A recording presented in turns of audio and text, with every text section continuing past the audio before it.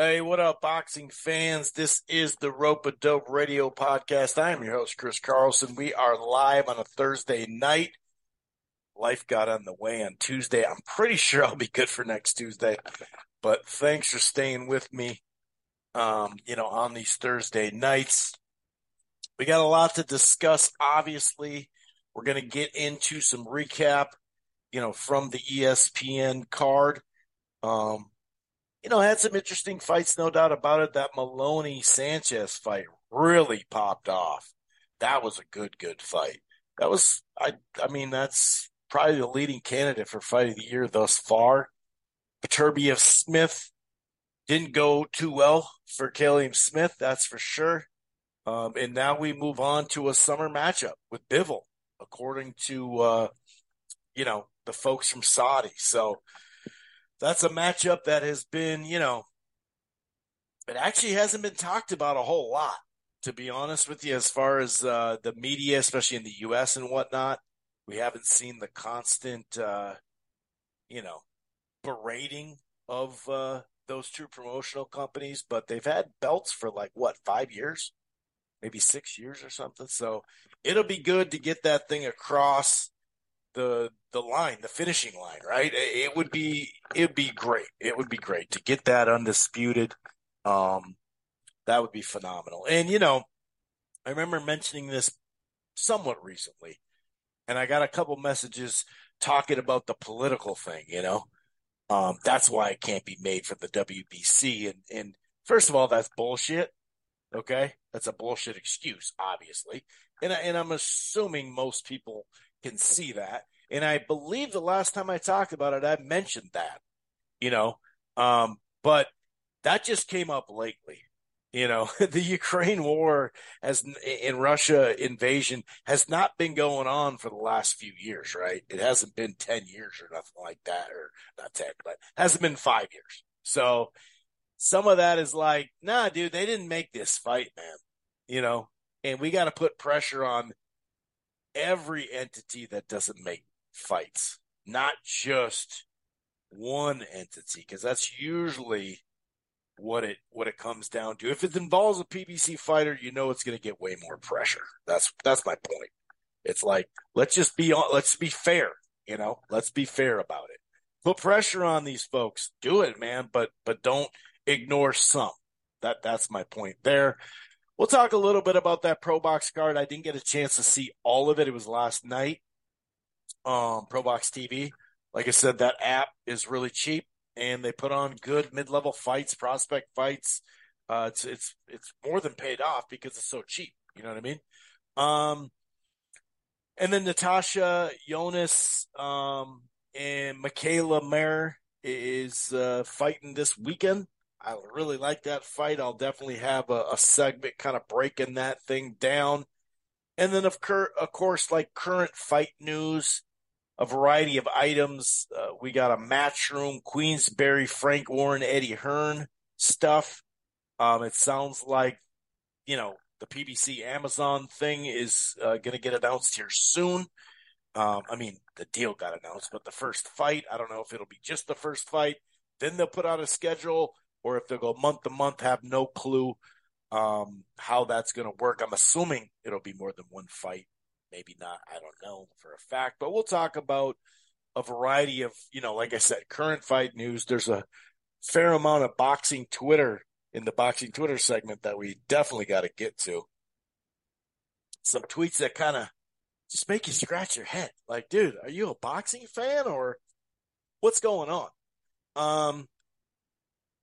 But anyway, yeah, we're going to talk all about it in just a short little bit.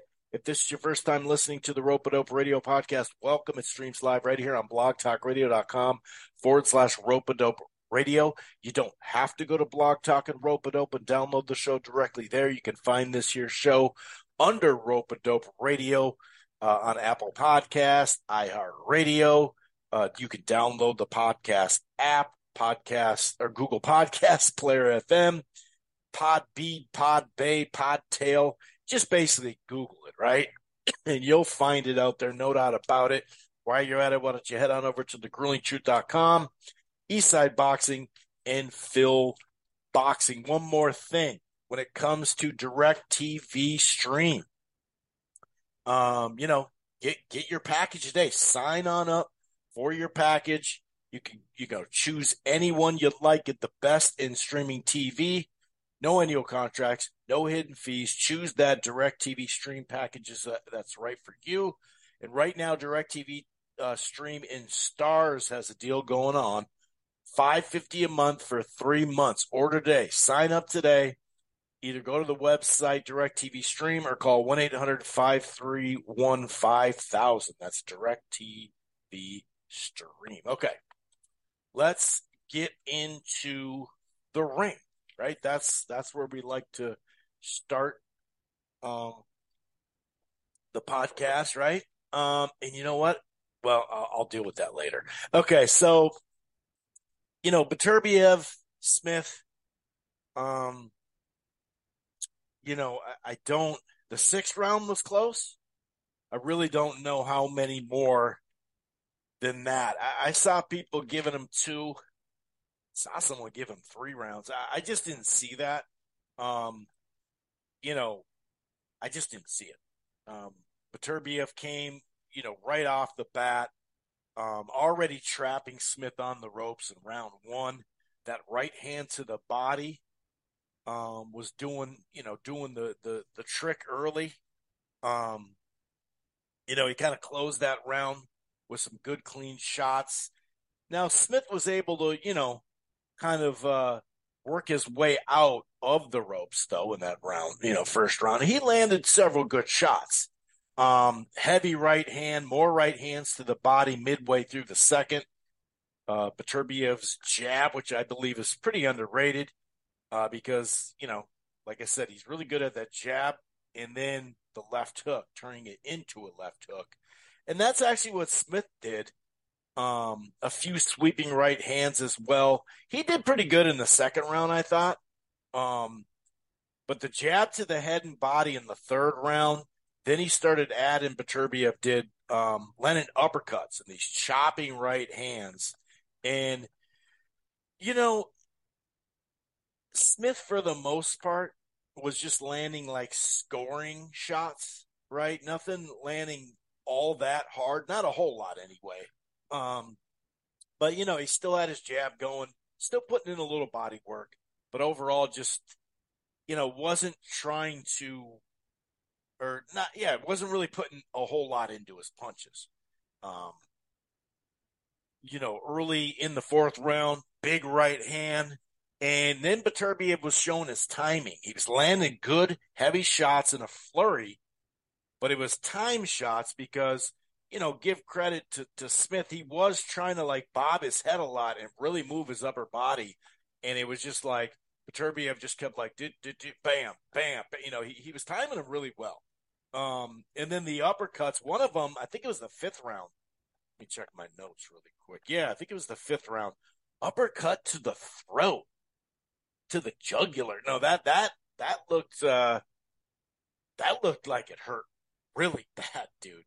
And like I said, I did think the 6th round, he was actually landing the right hand and hooks and jabs, kind of mixing it up. If you were gonna give him a round, I'd say that would be the round. A huge right hand to the head, followed up by more right hands, like several right hands, knocked down. Smith gets up, more right hands, and just a flurry. Done deal. Callum Smith gets finished. That was a really good performance. Like I said, I named my my prediction article, which I post, in a variety of places. Age and inactivity. And, I keep saying at some point, yes, Beterbiev will fall off the cliff age-wise. It'll just happen. I don't see it happening this summer against Bivol. And I really hope if Bivol has the style to really contain him and make him miss, I really hope, although some people will, I really hope that people don't use it as an excuse. Not like Bivol's all that young, right? But the inactivity I could see to an extent, right? Because he was out for a year. Um, but the thing was, Callium Smith was out way longer, and he had to be just as sharp. You could make an argument, for a guy coming to you, you really need to be on your P's and Q's. You can't be getting any kind of rust off. So, um, that was tough. So, like I said, it's not about who will he fight next, Beterbiev, because it sounds like they have a deal. Dmitry Bivol, I think we discussed it last week, or not really discussed it, but made a point saying that he already signed his deal. Now I know Beterbiev was kind of giving him shit for it, and saying, "Well, how can he sign a deal when I haven't even signed the deal?" But then again, that's kind of how the Saudis work over there. They deal individually, so um, you know, it sounds like they're going to let, of course, Ramadan go, give him some months to recoup, um, and then get it on. And like I said, I think it's, correct me if I'm wrong, but it's at least 5 years. It may be 6 years since they both had belts at 175. So this has been a long, long time coming. Really looking forward to it. It's a great style matchup. And, may the best man win. That's, so they recently both got some fights in, so that's good. Can't wait for that matchup. Can't miss matchup. And I think, just Beterbiev's style is just so fun, you know, that I really think, that it'll just bring so much, out of, in my opinion anyway, it'll bring so much out of, you know, I think that'll really help a guy like, um, Bivol, who, kind of needs someone to bring the stuff out, if we're being honest. So, yeah, man, I'm really looking forward to that. Then we had Murdoch, um, who fought hard. He didn't, win any rounds or anything. And he definitely showed a lot of heart against Billy. Um, but Billy came out, going to the body, definitely, multiple body shots that were landed really, really well. Counter left hooks as well. Um, you know, I, actually, what am I saying? I'm looking at my scorecard round. They both have M's. That's right. I switched it. Murdoch actually landed some good counter left hooks, but some beautiful, beautiful shots and a couple of really big body shots. Um, Murdoch, that was a good round for him technically. But yeah, more body work, and then midway through, big right hands from Billy, late uppercut. I think a few of them. And the last part, he was on the ropes, was Murdoch. Now he had his little moments and stuff like that. That was kind of somewhat what was going on throughout the whole fight. Round three, I mean, even what was it? Round three. What was the power shots for? Was it 41-13? Is that what I wrote down? But hooks, um, right hands, straight right hands, uppercuts. They were exchanging a fair amount. It just, you know, and Billy's just getting the better of them, clearly. You know what I mean? Um, I think it was the fourth round, if I remember correctly, where a hook knocked out the mouthpiece. But yeah, I think it was the fourth round. Looking at my notes, yeah, and just heavy shots, but just letting go some big, big shots. I mean, and Billy is just a fun. I mean, when Bradley said it's target practice out there, it really was. Going to the body with both hands, then he would attack up top, and you could just see Murdoch fading badly. Now the sixth round was actually a better round for Murdoch, but he was still getting tagged, and there wasn't much more beyond that, right? It was a wrap at that point. And like I said, Murdoch showed some heart, got a good chin, but you know, I'll say this, we talk about the broadcast all the time, and for them to be talking about the number one contender, he said he wants Canelo next and all that stuff. It's like, dude, he may be number one at WBC, but you know, we know who the mandatory is. There's a damn interim, champ there, or whatever you want to call it. Um, so I thought that was a little weak, and not only that, but is that really like? I don't know. I would have liked them to talk about realistic fights more. He's got dreams of Canelo, but these 3, 4 opponents, like start building those as well.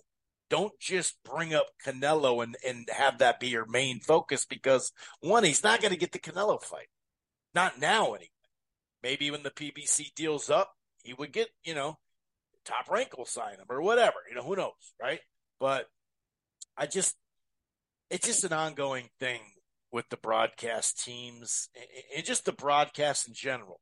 I mean, the people behind the mics, they're saying it, so obviously there's some responsibility there, but there's also, they don't produce the whole show, right? And so yeah, that was a little like, all right, dude, like what are we doing here? Like, but anyway, he's a fun fighter to watch, and like I said, I would just see him against David Morrell. I don't think it's going to happen.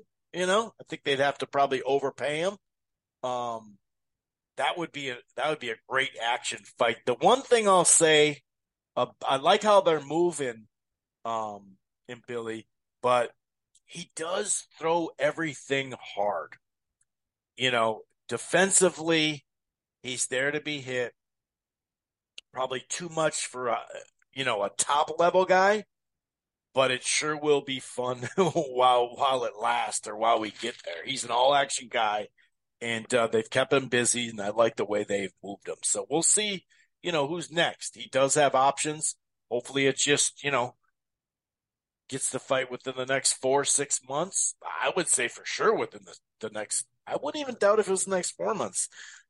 They've been moving him pretty well, but if it's a bigger fight, it may take to the summer. And I'm saying relatively speaking, of course.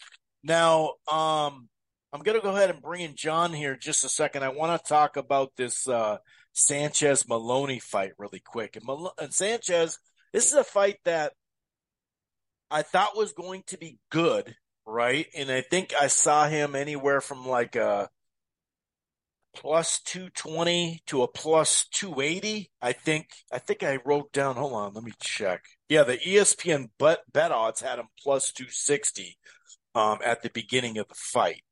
And, the first 3 rounds, I gave Sanchez all 3 of them. Now, he was mostly landing the jab. And then, starting to land the right hand as well. I did think Maloney, like in the last minute of the first round, did pick it up a little bit. He was landing some combos to the body and head. But the jabs, a few right hands in the second round, and then the left hook. He started landing that left hook throughout this fight, did Sanchez.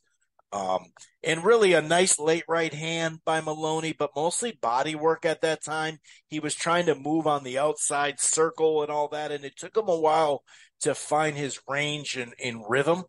And also, speaking of just moving on the outside, he really needed to push him back. And that's something, once he did that, and I'm pretty sure Bradley was the one saying that too, it did change the fight. But in the third round, we started to get more of the inside action. And I thought Sanchez, talking about the left hook, I thought the jab for the full fight for Sanchez was the key. Once again, Maloney mostly to the body. And he did, I think they ruled it a headbutt, but he did get a cut over his right eye. I believe it was right eye. But, and both of them started landing these short inside uppercuts. But I thought, the jabs, his uppercuts, Sanchez's, in a couple hooks, I still thought he won that round. But then I thought Maloney made a run. I gave him let's see, I gave him the fourth and fifth, multiple flush right hands. And like I said, he started pushing them back. And he finally was the one that was mixing kind of the quick combinations, but then those short shots that were finding a home that was, really landing flush, whereas the first 3 rounds, Sanchez was the one doing that. Sanchez did close well in that fifth round, so I gave him the fourth, the fifth, Maloney. The sixth, I thought, was a really back and forth round. It was a swing round. I thought the hooks and uppercuts, both to the head and body, were the difference for Sanchez, but I could see if you gave that one to Maloney. But then, like I said, the seventh, the eighth, the ninth, for me, the way Maloney was, not just busier, but he was mixing up his shots. And there was plenty of two-way in there. It just overall, like I said, a little bit more active and just better shots. And once again, backing him up, especially in the eighth and ninth round, he was definitely backing him up. But I did think Sanchez found some footing down the stretch of this fight, and I gave him the 10th in the 11th. He landed the harder shots. I thought he was landing more combinations. The 11th was just a really fun round. You could probably label that as a swing round as well. That was a very competitive round. And I remember this is another thing about coming into this fight with Sanchez is like he'd never been 12 rounds. And, although down the stretch in the 12th round, it got sloppy. Both of them, though, not just Sanchez. He definitely was fading, though, you could really see. He did kind of close with like a shoe shine combos and stuff like that, but the better shots for me were Maloney. I had it 6-6. 6-5-1 or 7-5 for Sanchez. You could say either way, 6-5-1 or 7-5 either way. I'd be okay with that. I didn't agree with two of the scorecards having 8-4 though. I don't think either guy won 8 rounds. Didn't see it. I've only watched it once, but I did not see that part. Overall, Maloney landed 297 to Sanchez's 362. Both of them very accurate, 36% for Maloney, 40%. I mean, both threw over 800. I mean, damn, Sanchez was almost 900 punches.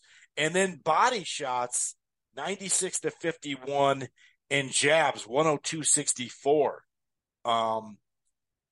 Like I said, I think that jab was the key to almost double them up on the jab. And they were like assertive jabs too. I thought that was a major, major difference in that fight. I'm going to go ahead and bring in a great boxing mind. Okay, sorry. I'm still kind of getting new to this here. What's going on, John? How the hell are you, my friend?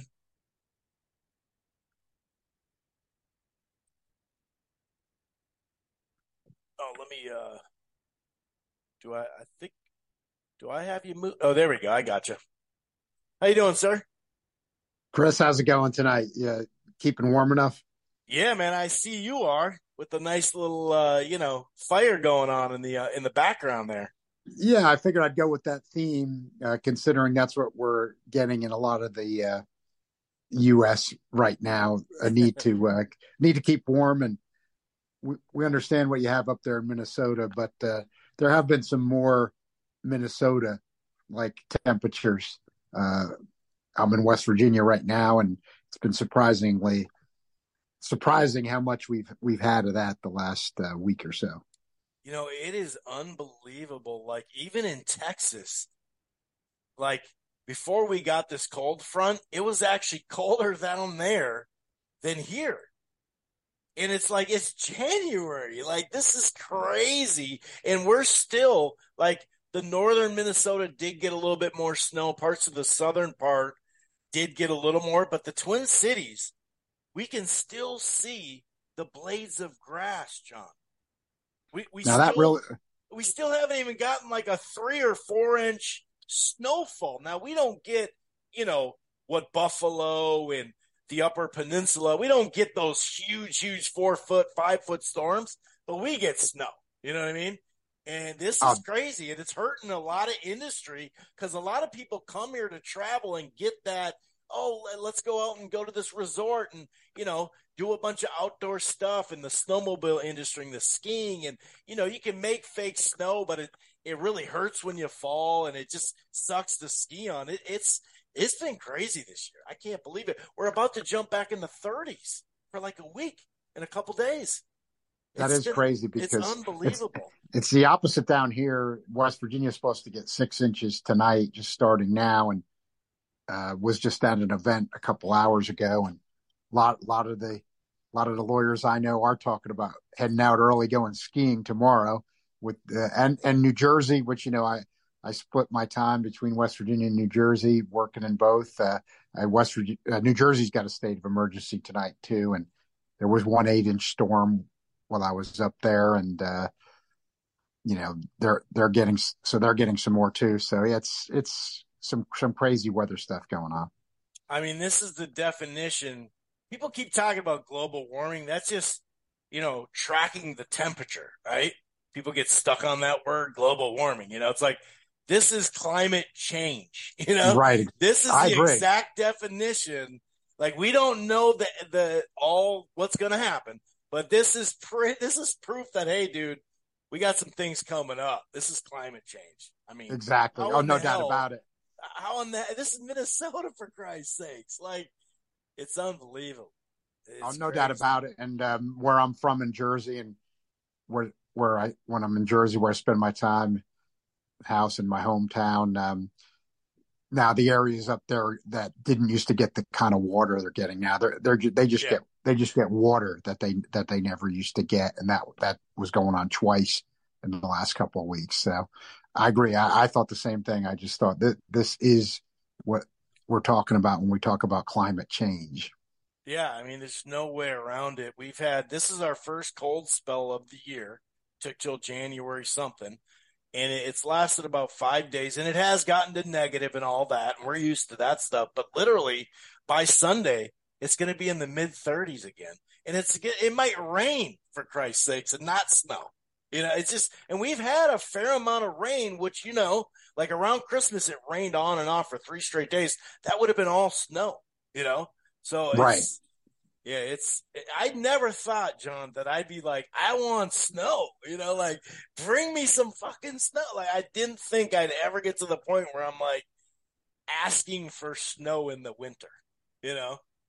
Yeah, it It's takes you out of your rhythm a crazy. bit when you get used to it over all those years. Yeah, yeah. And last year we were like I think it was the third or fourth most snow we ever had. Duluth up by Lake Superior, they had the most snow they had. So that's that whole, we don't know what's going to happen type. But El Nino is really like on HGH this year because this is like I mean, we got to start naming it like El Nino 4.0 or something like that because this is, this is crazy. But anyway, let's get into the ring.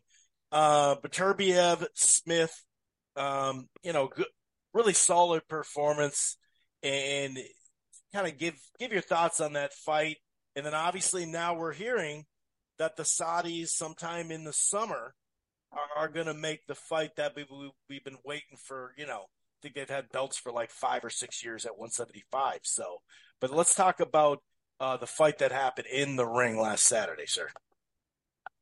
You better be ever. That's the way I took it too. It was a solid performance. I mean, I've always, liked Beterbiev and what he can do in there, with his power and his aggression. I actually, he does have amateur pedigree, and doesn't mean he can't do other things. But I disagree with some people who say, well, he's got all this nuance and stuff. I'm not saying he doesn't have some of that, but I guess the way I want to put it is, sometimes when he's not as effective is when he thinks he's too much of a boxer and he tries to box a bit much. I don't think he did that Saturday, but Right. let's say I think I saw maybe a bit different. I'm not saying Smith, Beterbiev was certainly winning the fight, no doubt about that. I didn't think it was out of line to give Smith a round or two, but no doubt, Beterbiev was winning and controlling the fight. And he's got tremendous power. There's no doubt about that. And, he hits you when he hurts you. But in, the majority of the fight where Beterbiev was winning, I just thought that wasn't all he's breaking down Smith like a lot of fans and analysts were saying. I'm not saying there wasn't some of that, but Smith was doing, making the same mistakes that he's made in the past when he's fighting better opposition. He doesn't use his height. McGirt had obviously helped him some, even though the 2 KOs with McGirt were against lesser opposition. He did look really good, but this is not just Smith. He's 33. Other higher level fighters, when they get to a certain age, it's not that the good trainer can't help them at all in the gym, and they certainly can help with a fight plan strategy, but it does amaze me that, especially with the veteran fighters, that when you really do listen in the corner, no matter how good of a trainer they have, they think they know what to do and they don't listen. I'm thinking of this fight. McGirt was telling Smith correctly to throw the left hook to the body, and the couple of times that Smith did it, it was effective, really effective, but he never stuck with it. I mean, I'm sure he's afraid of getting countered. When you go to the body, you're in with a huge puncher like Beterbiev, you're leaving yourself open, and I understand it's easier said than done, but it's just when you do see fighters that, especially the veterans, that even when they have a really good trainer, they're just not listening. So saw some of that, and again, I don't know at this point in his career if it's just that Smith won't do it or he can't do it, but the examples are there against much lesser fighters than Beterbiev. When he fought Ryder, he just, that was his most famous example. I did think he edged it out, but still, he looked terrible. He was just languishing on the ropes during that fight, letting a shorter, less talented guy get to him. If you look at Smith's entire career, I mean, go back even in that WBSS 168 when he fought, Nicky Holston, a late replacement who was basically a kickboxer. And even though he won the fight, he was doing the same type of stuff. He's 6'3", he has good punching power when he uses it and the jab, but he just doesn't do it. And as good as Beterbiev is, he's 38, turning 39 in like a week or so.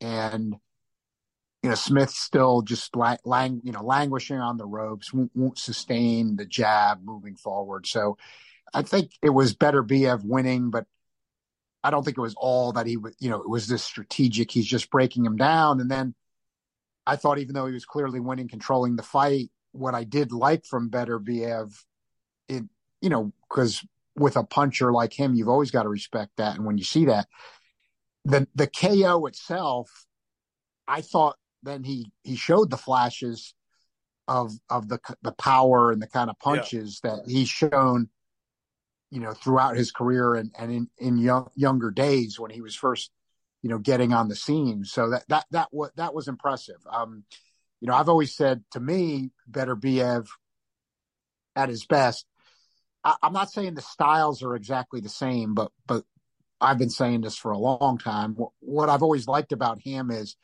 you look at his stature, he's about the same height as Tyson was. They both fought as heavyweights in the amateurs. Had significant amateur careers, and there's times when Beterbiev gets some of these impressive KOs, especially when he was younger, that I see types of punches and coming from his stature that Tyson would throw. And of course, that for a puncher, that's one of the best compliments you can give. And high praise. And at the KO, I thought that even at 38, about to turn 39, he was throwing those kind of shots, and I didn't see that earlier. And it was impressive, because if he can still throw shots like that, anybody he's fighting, he's going to still have a crack at taking out. And Smith is a legit opponent. uh, legit light heavyweight contender at this point. So it was a good solid fight going in, and it was a good solid performance, and certainly a legit victory. But we didn't see we didn't see the advancement of Smith that we've always been hoping for, and that's kind of become a full career thing. He languished on the ropes against Canelo too and got shut out. All he didn't do was get stopped, but didn't Right. use his height at all. And we've just seen this repeatedly from him. And you know, after this KO loss, we can say we're never going to see him utilize those physical tools fully, and that's kind of disappointment for him. Now, moving forward, like you said, you've got Beterbiev and Bivol. One thing that makes it interesting, and it is somewhat exciting for fans of the sport, is the Saudis are proving whatever money they're putting out, it's real, and it's gonna bring these guys in and bring these fights together. So Beterbiev and Bivol, it's a fight we've wanted to see for a long time. I think we have to be in fairness to Beterbiev, though. Look, he's turning 39 right now. He's going to be at the earliest that fight happening, in the second half of this year. Right. Although these fights with the Saudis have been happening quick, even if it's a few months, he's going to be 39. So, that's just like when Wilder fought Parker recently. I mean, that's a significant. You can't ignore that age disadvantage, even when you're getting into the higher weight classes like light heavyweight and heavyweight. So, I see people talking about it like, just like, oh, we've waited in the season. Hey, one guy's 30, let's be fair to Beterbiev. The guy's 39 now. He's at a disadvantage there. Bivol's 33. Right. So he's the same age Smith was. I mean, it's getting advanced too, but yeah, still there's a disadvantage there for Beterbiev. And I don't think we can pretend that the fight hasn't marinated too long where there's not one guy at an age disadvantage now. And I'm not saying he can't win. I'm not saying I have a pick yet. I find myself Bivol's style. I don't enjoy his style myself. So I'm just going to say that there. Obviously he keeps winning, but he hasn't had a KO for 5 years now. I just don't find his style particularly enjoyable to watch. He posted a training video of himself saying, "Let's get this on," and I was laughing a little bit. As good as his pedigree is, and his professional career has been in terms of winning, he was showing himself hitting the heavy bag, and he was jumping in and out when he was hitting a heavy bag, and I was laughing to myself saying, "Right, this guy can't even stay in there literally against the heavy bag." And I'll close with that. Funny. Is the one thing that does interest me in Beterbiev's favor about this fight, even at 39, is that will be somewhat interesting is, and I think this is a real factor, is even though he's going to have slowed up and everything, if Bivol is as cautious as he is, fighting guys like Lyndon Arthur and Salamov, and we've seen this repeatedly from Bivol. When he's in with a guy that punches as hard as Beterbiev, even if Beterbiev slowed up, it's kind of a mental thing. How cautious is the guy going to be? I mean, this guy won't get close to contact with fighters that aren't a quarter of what Beterbiev is. So, even if he could do more, that's going to be one factor that might help Beterbiev, is that just he mentally. Could bring it out of him. That's what I'm thinking of too. I think that the pressure is going to force something, Right. Whatever that good may point. be, Well, good. You got a good point. Right. The other side of that coin is, as you're saying, Chris, maybe Bivol, gets on such high alert that he's really got to fight, and this guy comes at you. He's, I do think Bivol is one of those guys that he has the offense if he would just use it. You saw it very early in his career, but and actually some punching power, but he just hasn't done it literally for 5 years. So it would have to be brought out of him at this point where he digs deep and just he has to do that to win. But I'm wondering, with this level of cautiousness he's been at, can he do it at this point? But then Beterbiev's 39. you don't, it's not going to be there every time when you're coming up the stairs to the ring at 39. So I Right. think he is at a bit of a disadvantage there. But solid win for Beterbiev and Smith. It does look like we're never going to see what at least we thought he might have been. Maybe we were just wrong. I mean, maybe he just can't do some of the things we thought he should be able to do. But that window's probably closed now. Yeah, and even that fight against John Ryder kind of lend itself to the style of Beterbiev's style as far as Yep. getting him on the ropes and even that little duck down he does.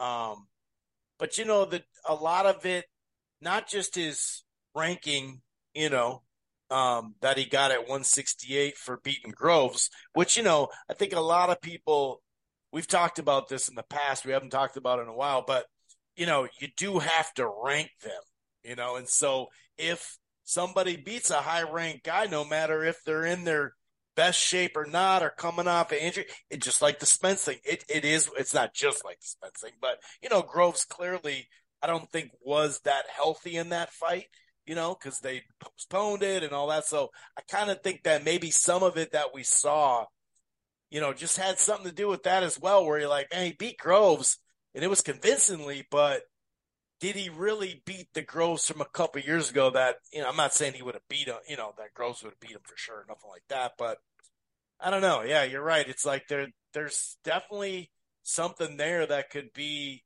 very effective on the top level, but you're right. It just, for whatever reason, and maybe it is just us seeing that and going, wow, that was pretty damn, good against Groves, who's a game fighter. Yeah, maybe that was, maybe that was it too. I don't know, but yeah, we'll see. Maybe it kind of had one step in the retirement, uh, area, after the fight. Don't know if he's done or not, but we'll see. Um, let's talk about the Maloney Sanchez, which was a really fun fight to watch. Yeah. I thought Sanchez would do good. I didn't think he'd do this good. What were your thoughts on that? How did you score it? Because, like I said, if people scored it for Maloney, that's okay with me. But I definitely did not see the 8 rounds for either guy. I thought it was a really competitive fight. Yeah, it ended up being a surprisingly good fight. Yeah, top rank. With the featherweight fight with Espinosa and Ramirez, they got a great fight. They got a really good one with this one at bantamweight. And those, even though they're some of the smaller divisions, they are traditional divisions, which I always like to Right. see. True. You just want to see a good fight. Don't get me Yeah. wrong. I'm like everybody else there, but historically, I still do like seeing some of the traditional divisions. And those have been some good fights there on ESPN Plus, ESPN. This was another really good one. I thought, in fairness to both guys, where myself, I thought maybe Sanchez might have edged it, but there was no doubt Maloney won the last round. And on this one, Yeah. I have to keep perspective and fairness for all the fights I've seen lately, and this does seem to happen even more and more, but this definitely was one of them. I could not argue at all with the decision because there were so many rounds in this fight that legitimately could have been scored either way. And that's why I saw it. I think the only thing that kept Sanchez, and this is just something he just doesn't have, but from pulling away in the fight and getting a clear victory, I think was he just doesn't have the punching power to Didn't really support ever that style. hurt him. Nope. Yeah. To support that style he's got. He stung him a couple times, but Sanchez was very impressive. Otherwise, Manny Robles is on a great run of he had Espinosa and exactly. Sanchez. Yep. I mean, that for two unknown guys like that to fight that well in these spots, that's a hell of a run for Manny Robles. He really deserves a lot of credit that he's really not getting. Really deserves a lot of credit. So he did a great job, even in this one with Sanchez falling short. Really good fight, surprisingly good. I like the fight. I thought Maloney definitely won the last round, but so many close rounds. I thought Sanchez might have edged it or a draw to me, but I'm not arguing with Maloney winning at all. And even though I didn't like those other cards, I mean, I could probably even go far enough that there were so many rounds that could have gone either way in this fight. If you did end up calling all those close rounds for Maloney, I could see how you could get there. Even though I thought the fight could have gone to Sanchez. And, Sanchez didn't, Maloney dug down and took that 12th, and Sanchez didn't. One round doesn't get you the fight, but there's no doubt that Maloney took that last round. So if it was that tight, I think Maloney definitely helped himself by that hustle in the last round. And I thought I already upgraded, but I guess I didn't. Shoot. Huh. So I think you got 45. I think you got 45. You get 45 minutes there without the upgrade. Huh. Something Yeah, like I that. thought I did that. I must have forgotten because it's saying that I haven't. Okay, well, whatever. Well, we'll move. Yeah, we'll move quick. We'll move. Maybe it's good to have a brisk show. But yeah, I agree. If I was going to give it to anyone, I would give it to Sanchez on my scorecard. But that is a good point. That's why I kind of opened it to either one winning by a little bit. Okay, I think that's fair. But you're right. Sanchez never really stung him like he was hurt, Right. And then first time he'd been 12 rounds, he did start to fade a little bit here and there and start to look tired and start to arm punch and all that. Even in the end, it's like, oh, yeah, but those are all just shoe shine, not much in them. Heart, but not really landing much there. It was more like the look of it. But yeah, it was a good fight. So since we have about 8 minutes, a little less than 8 minutes, because I have to go get my credit card and all that stuff. So I don't even know if I'll be able to get it done. But talk about a little bit about Billy, and then we can talk about, the Natasha Jonas and Michaela Mayer fight too coming up. Yeah. And any other item you want to, briefly touch upon. Let me see if I can't do something here. Yeah, Mobility and Murdoch, I didn't like the matchup. It wasn't a good matchup. But, Mobility, he was showing a good straight right hand. He's aggressive. He's got the good KO percentage. He is entertaining to watch. I do think that a lot of people are probably valuing him in terms of ability higher than he really deserves. Not bad, and he provides some entertainment. Showed a good straight right hand in this fight, but Murdoch, not much of an opponent. I don't know who they're going to match him up with. I mean, it depends. He could be in some entertaining fights. He's certainly not on the level of like a Benavidez or a Morel. So I think if you want to use the pump the brakes term, I think in that sense, pump the brakes on Mobility. Of course, it's the case with a lot of people, but it depends who he's going to be in with. I mean, when people are talking about him, just like, well, he's like, look, we can even throw Canelo in there because he's been fighting at 168 pounds. He's getting ranked up at that level now because of the weakness of the division overall. But he's not on the level of a Canelo, a Morel, a Benavidez, not close to that kind of level. So I think it depends how you're looking at him. If you think he's a threat or an interesting fight with any of those guys, I'm saying no, he's not. But the rest of the division is relatively weak, so he could make some entertaining fights with some of those guys. And then Mayer and Jonas, that is a good fight. I mean, I'm interested in that fight. And I think with Michaela Mayer's height, she can handle the move up on weight. Jonas is 39 now, but has really looked surprisingly good. Kind of came out of nowhere and has continued to look good. Very tough fight to call. I don't like the way Michaela Mayer, you don't want to just kind of go on eye, but you do see it and she's moving up, in original weight classes, she'd be moving up a weight class where that matters. She's going from 130 to 147.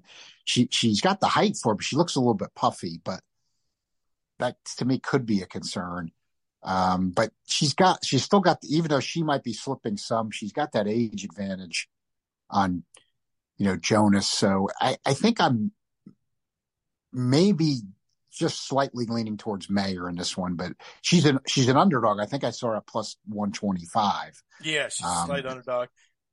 Keep talking too. I'm actually almost done Okay. with this here. All right. Tough call, but looking at the plus 125, I like I said, she looks a little puffy to me at welterweight.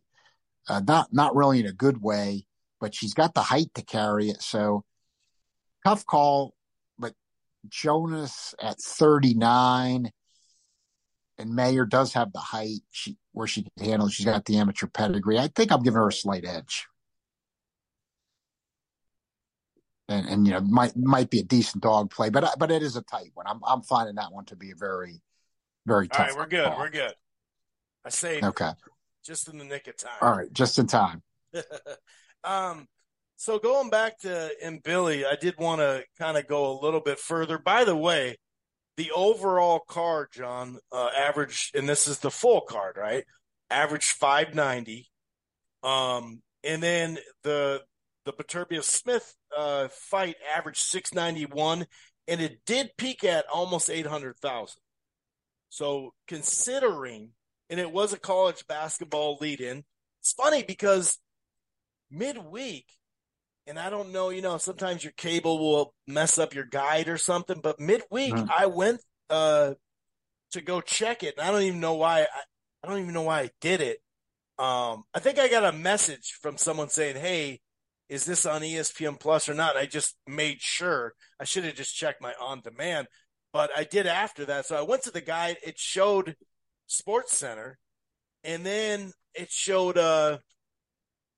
And then I went to because you can just record stuff automatically. Anything with boxing, it records. And I went there and it didn't show anything. And then like 2 days later, it popped up, and I was like, "Oh, it's on normal ESPN, not just ESPN Plus." But it did do a good rating, and it's not like it had a college football lead-in either.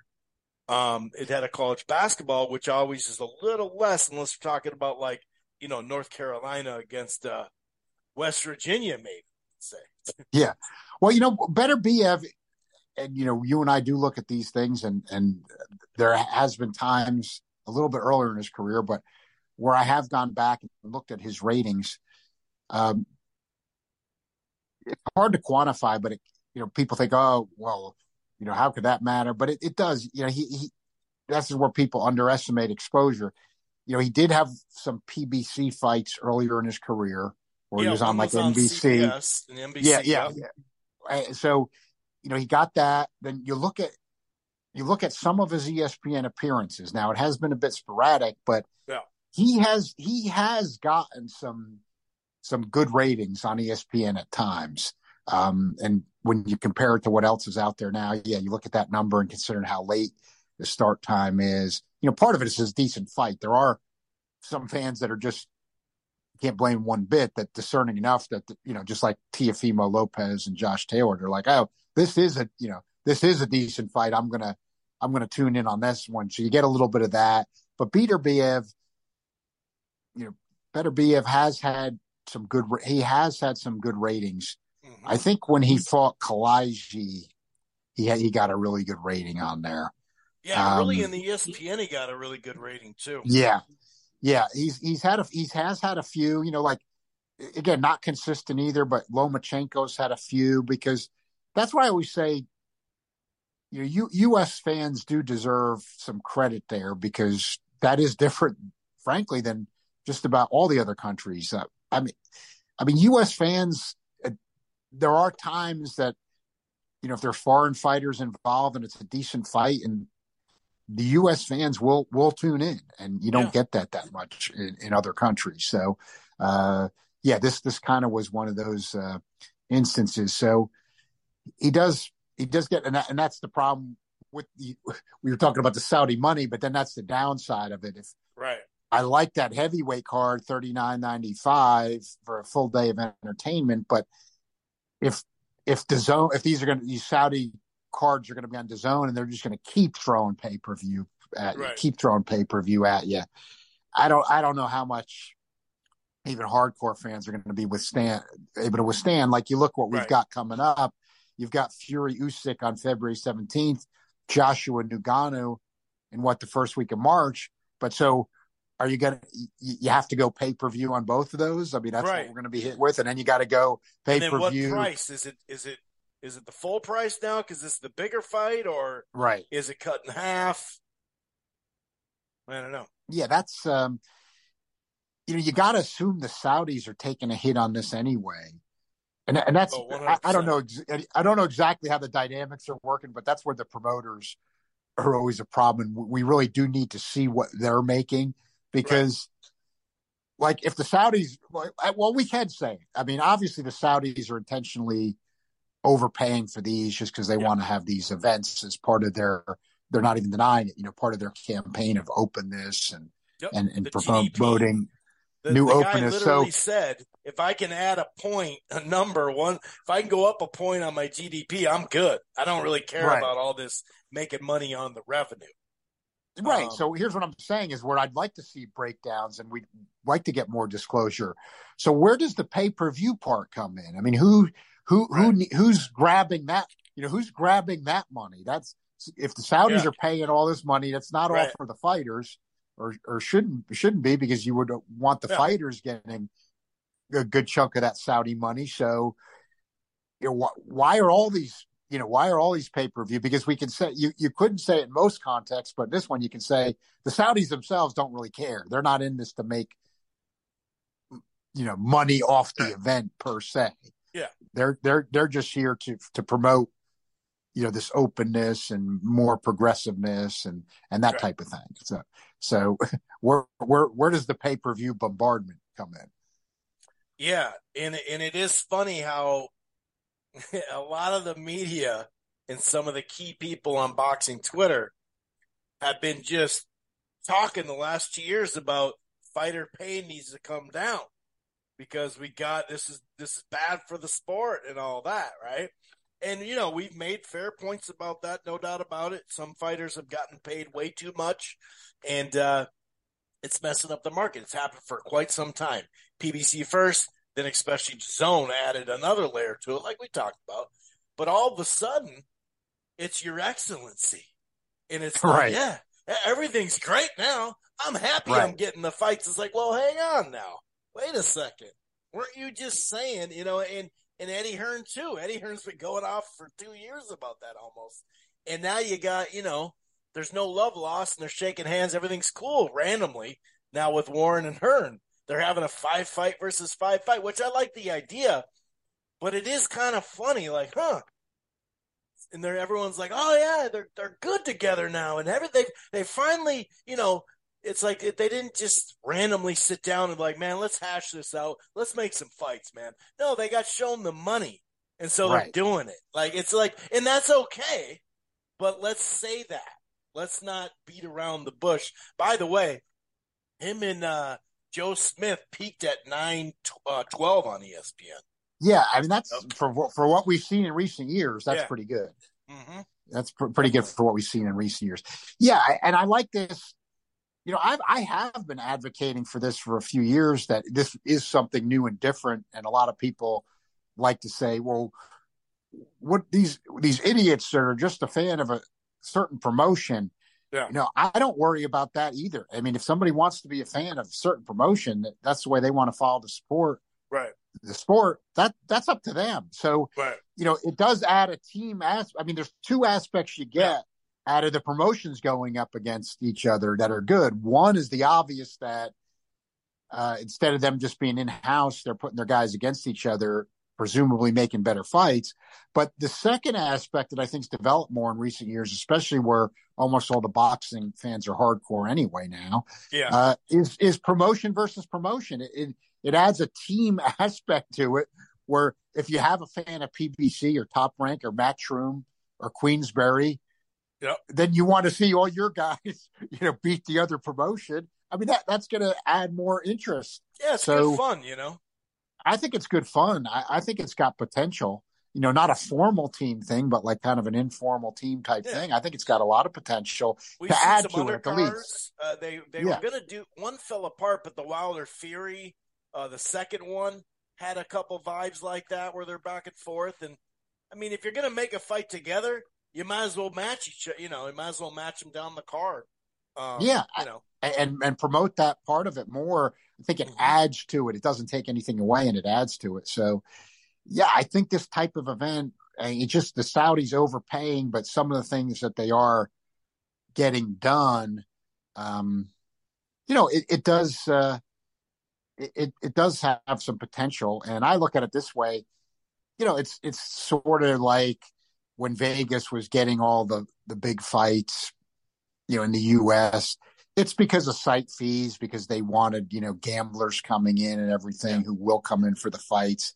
So that's why they were getting a fight. So, with the Saudis, there was some controversy at first, but there seems to be less so. I've read this in regular news as I keep getting to, but I think it's important. Tom Friedman, who's a famous, Yep. Minnesotan, Hmm. New York Times columnist who he's written about it a lot of times, and he covers the Middle East regularly. Like it really has seemed to the more like at first there was controversy because you've and this is legit about Yeah. Oh killing yeah. 100%. Yeah. journalists and Yep. trying to change the image there, but I don't actually think it's been brainwashing by the Saudis or only propaganda, even though this is a propaganda thing. I mean, there's legit writers who cover the Middle East, in a serious fashion, Yeah. who, as this has gone on, and I think that's why it has died down a little bit for actually probably a good reason, if I could say it, is like, in other words, what the Saudis are trying to do here has turned out to be at least a little bit more in the right direction, trying to get for Sure. them a bit more progressive and open it up to the world more. And, they want to, you know, get at least slightly more like, the UAE and, Right. Dubai and everything. Sure. So, Yeah. they're not going to go that far. It's a different, culture with the conservatism and government still, but at least get more towards that. And, Right. that's why the guy running the boxing, he is a younger guy, and he's spearheading these kinds of things in this effort with the sports and culture or whatever they're calling it. Yeah. And, it seems, at least, I mean, I know there's propaganda involved, but it's starting to not seem like a bad cause like we initially thought. It's like kind of like, well, if they're getting at least more open and making some progress, it's better than no progress, and this is part of it. So, And it is what it is. I mean, right, we could point fingers every which way at our country, at other countries, not line it up the same way, but I mean, it, it is, money makes the world go around, obviously, right? And so now, obviously, the pushback would be, um, and I've heard actually somebody talk about that, and it is close to what you said about Vegas. We could even talk about how we've talked about many times where HBO overpaid to get their stuff, and now the Vegas stuff, they don't just pay any fighter, to come on over. It is based off the revenue that you can bring in, how much they're going to pay you to get there.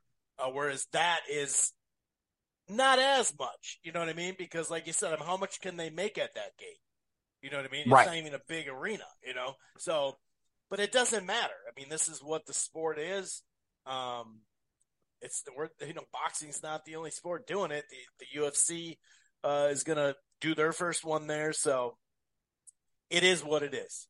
That's just the nature of the beast, and there's some really proven great things about capitalism. And then there's some where you look at the style of capitalism, let's say, where you're like, I'd rather not do that. I'd rather have a different form of capitalism. But, right. it is what it is, So what are you going to do? I just don't like the bending over the top for the same shit. Like, so is everybody going to be happy for paying these pay per views? Like, no Right. matter No, what? I totally agree with you, though.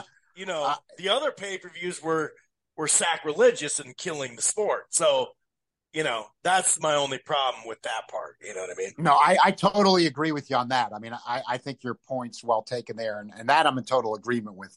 I'm just saying maybe with the Saudis itself, it wasn't as bad as we initially thought it was going to be. But I agree with you. I mean, there's a segment of boxing media, boxing Twitter fans who don't really have good attitudes about things. Who, yeah, they criticize PBC saying they're overpaying people and it's ruining the sport. And then when His Excellency does it in Saudi Arabia, it's great. This is great what they're doing. Right. They're great for the sport. And you're like, what? I mean, these guys are overpaying worse than DAZN on their own ever did, and Yeah, I mean, PBC this is ever like did. a new level now. You know what I mean? Right, exactly. Which, hey, it is really what is it a new is. level. But will it hurt us in a couple years or hurt Right. the sport? Ultimately, that's what we don't know. You know what I mean? And I will say this: I wanted to add this, John. They did mention so the last the co-feature main events, right, in December 23rd. I think we documented this. I did see a couple. I saw like a Wednesday, Thursday, Friday commercials every time I watch an ESPN game, whether it was college basketball or college football. And they did say that they do want to they're going to invest in shoulder programming, and they're going to invest. I mean, if you're putting up this kind of revenue, you might as well put it on. You might as well pay to get it on a commercial and get it out there even more, rather than just Twitter or YouTube. And so, well, we got to see if they actually do it. But so far, they mean business. Yeah, and if you want to be a little bit optimistic on the heavyweights with what they're doing, there is a chance for a little bit of cleanup where I feel like we're it doesn't help the U.S. heavyweight tradition. There's no Americans involved, and with that tradition, I do think that hurts the sport and it hurts in the U.S. But with that part understood, I mean, at least Fury has gotten a lot of U.S. exposure. I mean, if Fury and Usyk come off on February 17th, I mean, whoever wins that one, I mean, to me, really, Fury's still the champ. I mean, I don't agree with transnational or the rings ruling even on that. And I've stated that in those debates. Right. So to me, it's really Fury, but you've got ring recognizing Usyk, transnational recognizing Usyk. Don't agree with that at all, but they are. So, I still don't think there should even be a real dispute. Forget the alphabet belt part, but there is a little bit of a dispute there. Even so, you clean that up with whoever wins, whether it be Usyk or Fury. Then I think, with Joshua and Ngannou following right up after that, that's a chance, in my view, the way I stated it right after the Fury and Ngannou, I still stand by it. I felt that was terrible for the sport of boxing. So I'm looking at some scenario like this. Fury Usyk gets cleared up. There's a decisive winner either way. And then just a couple of weeks later, which to me, this should happen. If it doesn't, I'll be shocked and disappointed in Joshua. But if Joshua sort of for boxing's sake erases, nothing personal against Ngannou, but just for boxing's sake, if he erases that Fury debacle by blowing out Ngannou, so then you've got Joshua. I think even if it's Usyk, it could be at that point he'll be in good enough a position for a third fight, in my opinion. But especially if it's Fury. And especially if it's Fury. Off your theory. Because he's like, hey, I just ended this dude. You had a problem with him. Right. I mean, you've got word of mouth passes like that. That's how people think, Yes. And then, you've got, if Fury beats Usyk and then Joshua runs through Ngannou in a couple rounds, Joshua is well known, even outside of, he's very popular in Africa and, obviously in Europe, they know him. And in the U.S., they know him. Yeah. And then, Fury's had a lot of U.S. exposure. Yeah, Fury bounces back, beats Usyk, at least just decisively, however he does it, if it's even a decent fight. And then you got Joshua blowing out Ngannou. I mean, you really are in position for a huge Fury-Joshua fight there. You just hope Hearn goes through with it, it does tell me that the proof that the Saudis are offering a lot of money is when I don't hear Eddie Hearn talking anymore the last 2 or 3 weeks about Hergovic, Joshua becoming and I'll put quotes up, three-time heavyweight Yeah, champion right, by fighting Hergovic right. for the IBF belt. I mean, that's the kind of nonsense I don't want to hear. Yeah, So Hearn was all geared up for that because right. he's figuring lower risk and he's going to claim he's three-time champ.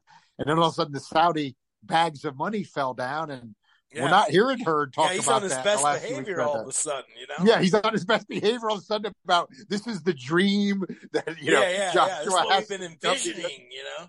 envisioning. We always wanted this dream, and I was laughing my ass off because I'm like, yeah. All of a sudden, you can tell Hearn's getting paid a lot of money now by the Yeah. Saudis because now it's the dream, and They this put him was on a always the timeout. dream. The Saudis put him on a timeout, I think, and it worked.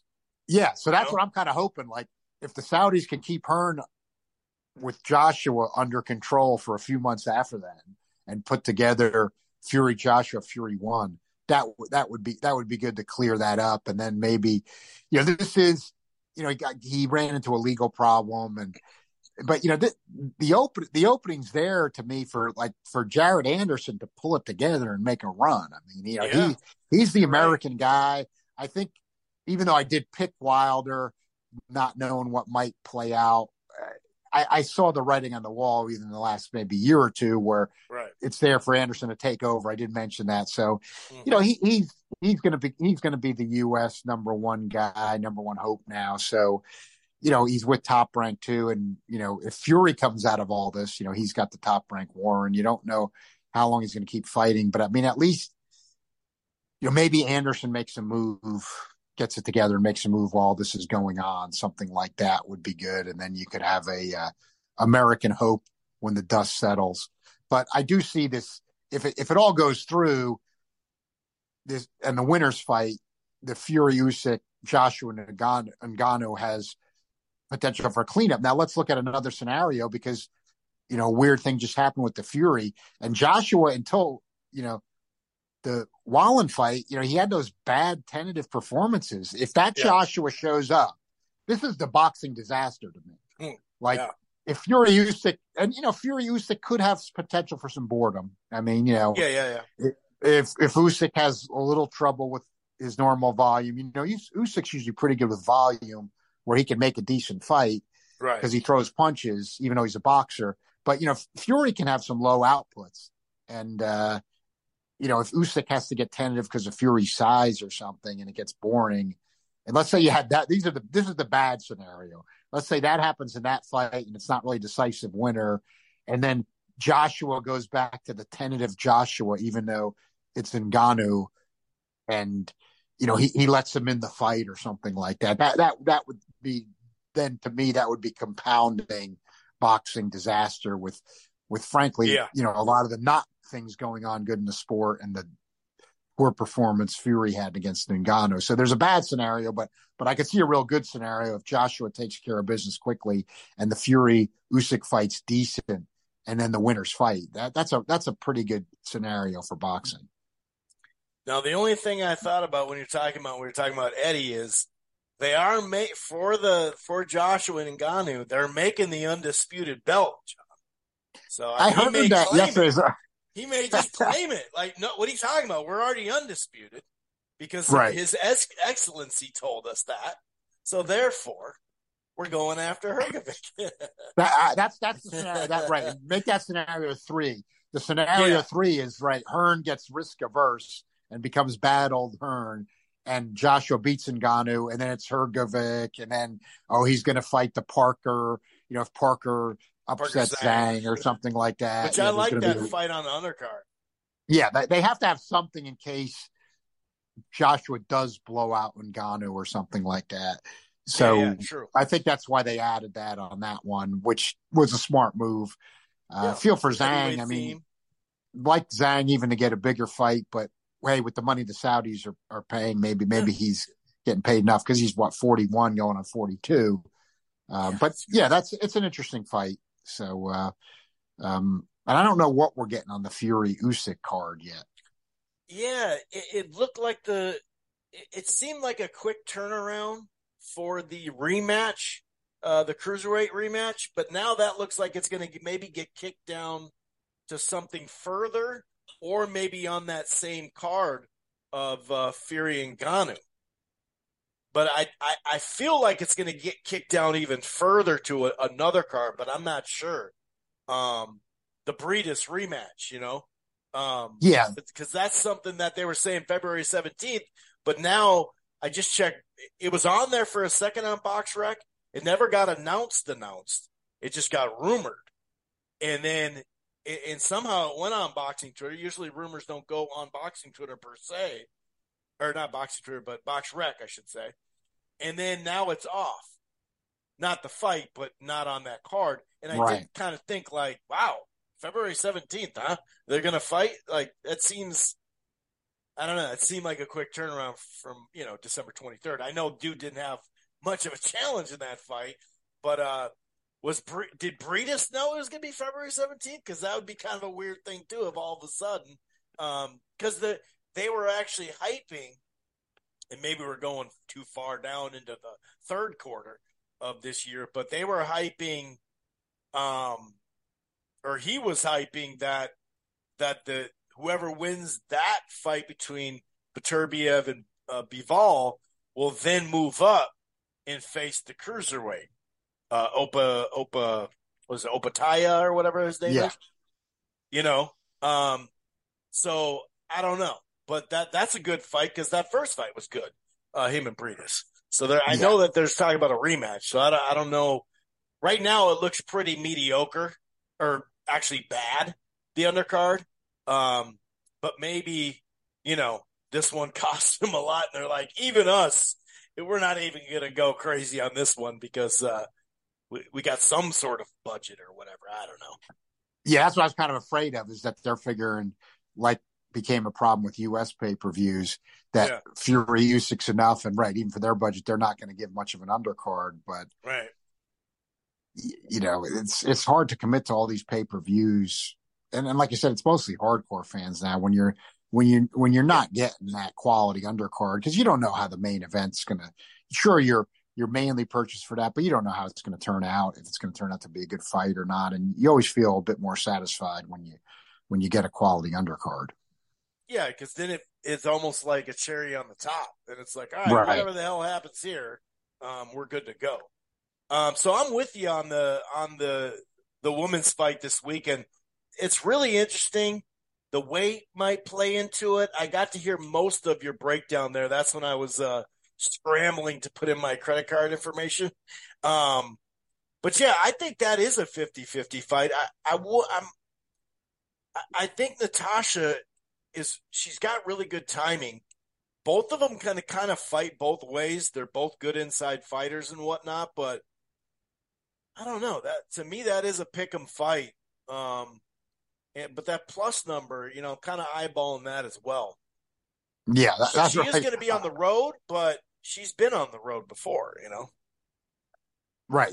The road does worry you some. It's always tougher, and that's probably somewhat where the plus comes from. But she does have the age advantage. It's Mm-hmm. a tough one to call. I've gone both ways on it, but I'm slanting a little bit, just a little bit Mayer now. But I don't. So far, I don't like the looks of the way she's carrying the weight that much, even though she's got the height for it. Yeah, For her sake and my analysis sake, hopefully that's not going to be the deciding factor. But worries me a little bit going in.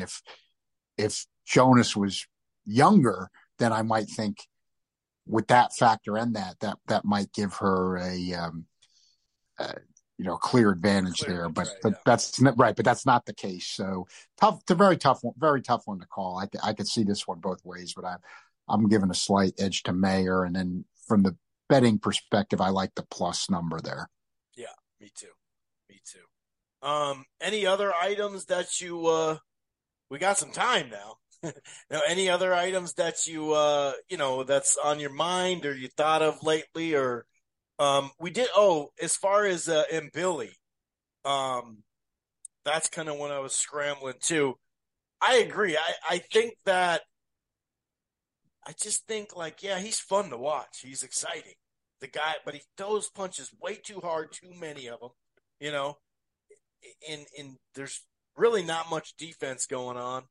I do like the way they've moved him. I said that earlier. I think it's been fun to watch him, and I definitely, you know, I think they're going to move him pretty well. I think you were on already when you heard me saying, I wasn't a big fan of how they, um, were basically focusing on Canelo as if that's next or something like that. Right. Yeah. When it's like, well, he's got good fights. You shouldn't shortchange the good fights that are actually going to happen rather than Canelo. You know what I mean? I Right. understand piggybacking off that name. I understand promotions and broadcasters like to put it in the same sentence. You can do that. But, like let's name four other guys and break down that style. Those are good fights. Don't shortchange that because that's what's going to happen. But yeah, what are your thoughts on him just in general? Because I didn't totally get it all there. For instance, like in a fight like Morel or Benavidez or one of these other guys, Diego, one of these other guys at that weight class. Yeah. I think where people aren't getting it is, and because in the rankings with that division being relatively weak, he is up there. Mm-hmm. He's not in a class of fighter of a Canelo, a Benavidez, a Morel. I mean, they're of course those guys are all good, but they're also just clearly above him. I don't think he's that level of fighter or ever gonna be. But then the rest of the division being relatively weak, I think he does match. There could be some entertaining matchups made with those. And even though I hate that part of it, that's where usually like alphabet belt type stuff will come in.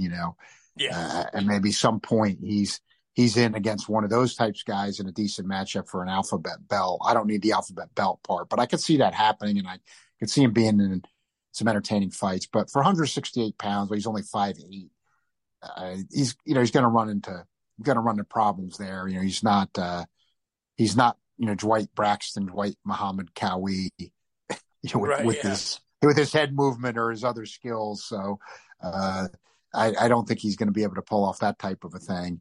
And while he's a good puncher, he's not such a good puncher that's going to make up for everything. So yeah, I think his ceiling's definitely limited. I just think we need to keep that perspective with him. That there's not really. I don't think there's really that much. He does have some amateur pedigree. He does have amateur pedigree too, though. You got to give him that. But I don't think there's that much upside there. Oh, one thing I just saw, and I got to say, to me, it's an overthinking it or something. And again, not picking on the guy, but still, look, it's an entertainment business ultimately, Yeah. and that's part of the prize fighting. I mean, Top Rank advertising, today and proming, we have signed Sandor Martin, obviously playing something with the alphabet game because Yeah. The Devin he's a Haney game. WBC mandatory. And look, this guy, I mean, I will still fight on this hill. I mean, you couldn't make much more of a boring matchup than Devin Haney against Sandor Martin.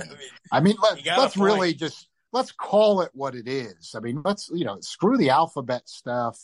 And Martin, he could have gotten the decision against Lopez. Yeah, whatever. The guy's dull. He was dull in that fight. He's overly defensive. Come on now. I mean, do we want to waste time on a pay-per-view or even an ESPN? But I think you're talking about a pay-per-view at this point because, we're with where Haney's appearances have been lately. Right. For Sandor Martin, I mean, is anybody, breaking, is anybody punching in the pay for that one? I mean, come on. I mean, this, we don't need with the elite fighters, and I think there are reasons for it, unlike a lot of others do. I mean, with the risks of sport and everything, if you are having 2 fights a year, I don't want the next Devin Haney fight to be Sandor Martin. I'm not okay with it. And Top Rank to me kind of playing a game. I mean, they know this. Come on. Well, actually, I'm forgetting myself. What did Bob Arum say? What did Bob Arum say about the guy after he fought Lopez? Yeah, I mean, I could Google some, Google some quotes about what Arum said about Sandor Martin after the Lopez fight. And look, there were a lot of others. I mean, you can like these guys or not, but I mean, I respect their history in the sport. I mean, Randy Gordon, former New York State athletic commissioner, Yep. Yep. Sirius XM show, editor of the Ring. I mean, he said that, look, you could disagree, but I myself kind of knew where he was coming from. He said, I don't want to see Martine in a ring near me again or something like that. This guy is, I know Randy Gordon said, I mean, DeBella might have, I don't know if I know DeBella said it Gordon too or just not, said but and Billy is the 168 Joe Frazier on Twitter. I was like, yeah, okay, I'm okay, not joining. buddy. I'm not joining him on that. Right?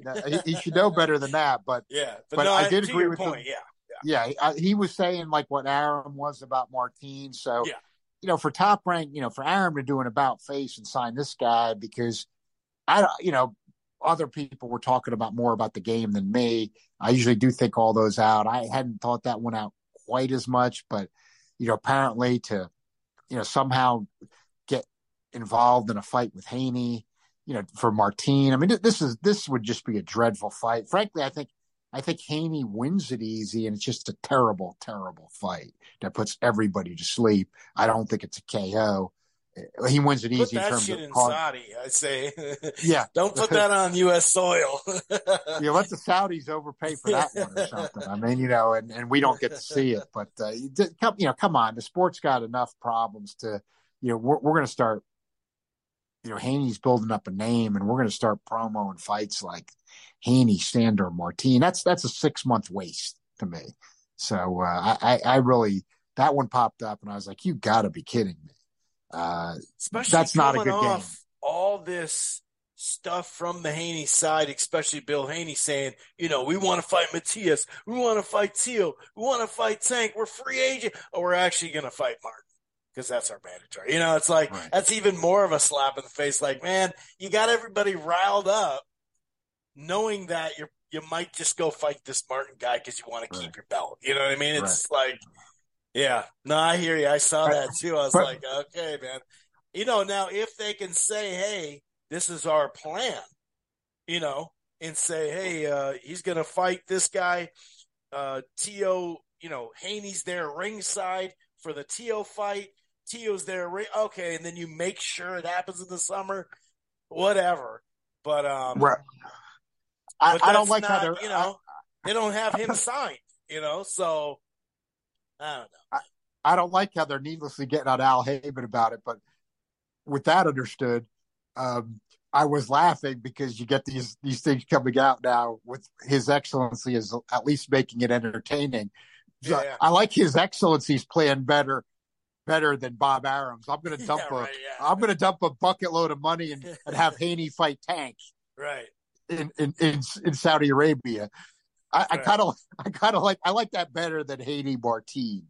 So I think I might have to as long as both fighters can get well paid, I think I'll have to go with His Excellency on give me Tank and Haney before Haney Martine. But I don't. Yeah, this is right up Martine's alley just, to slow this fight down. I mean, yeah. It's a perfect style matchup for that.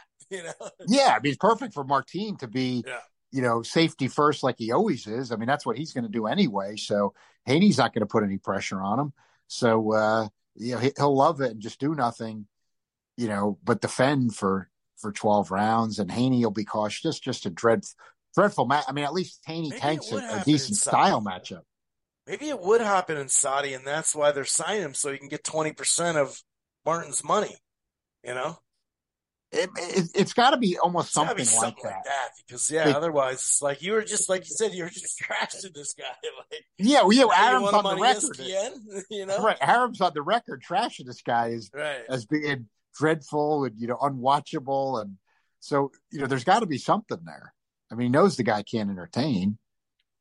He's gonna Yeah, because I think I heard that Kovalev's getting a mill for his comeback fight over there. It's like against, just a completely unproven guy. Yeah, maybe, remember, with the Terrence Crawford stuff, Bob was saying I could buy a house in Beverly Hills. Maybe he's going to take that 20%, go buy something, in the greater Las Vegas area or something like that. I don't know. Yeah.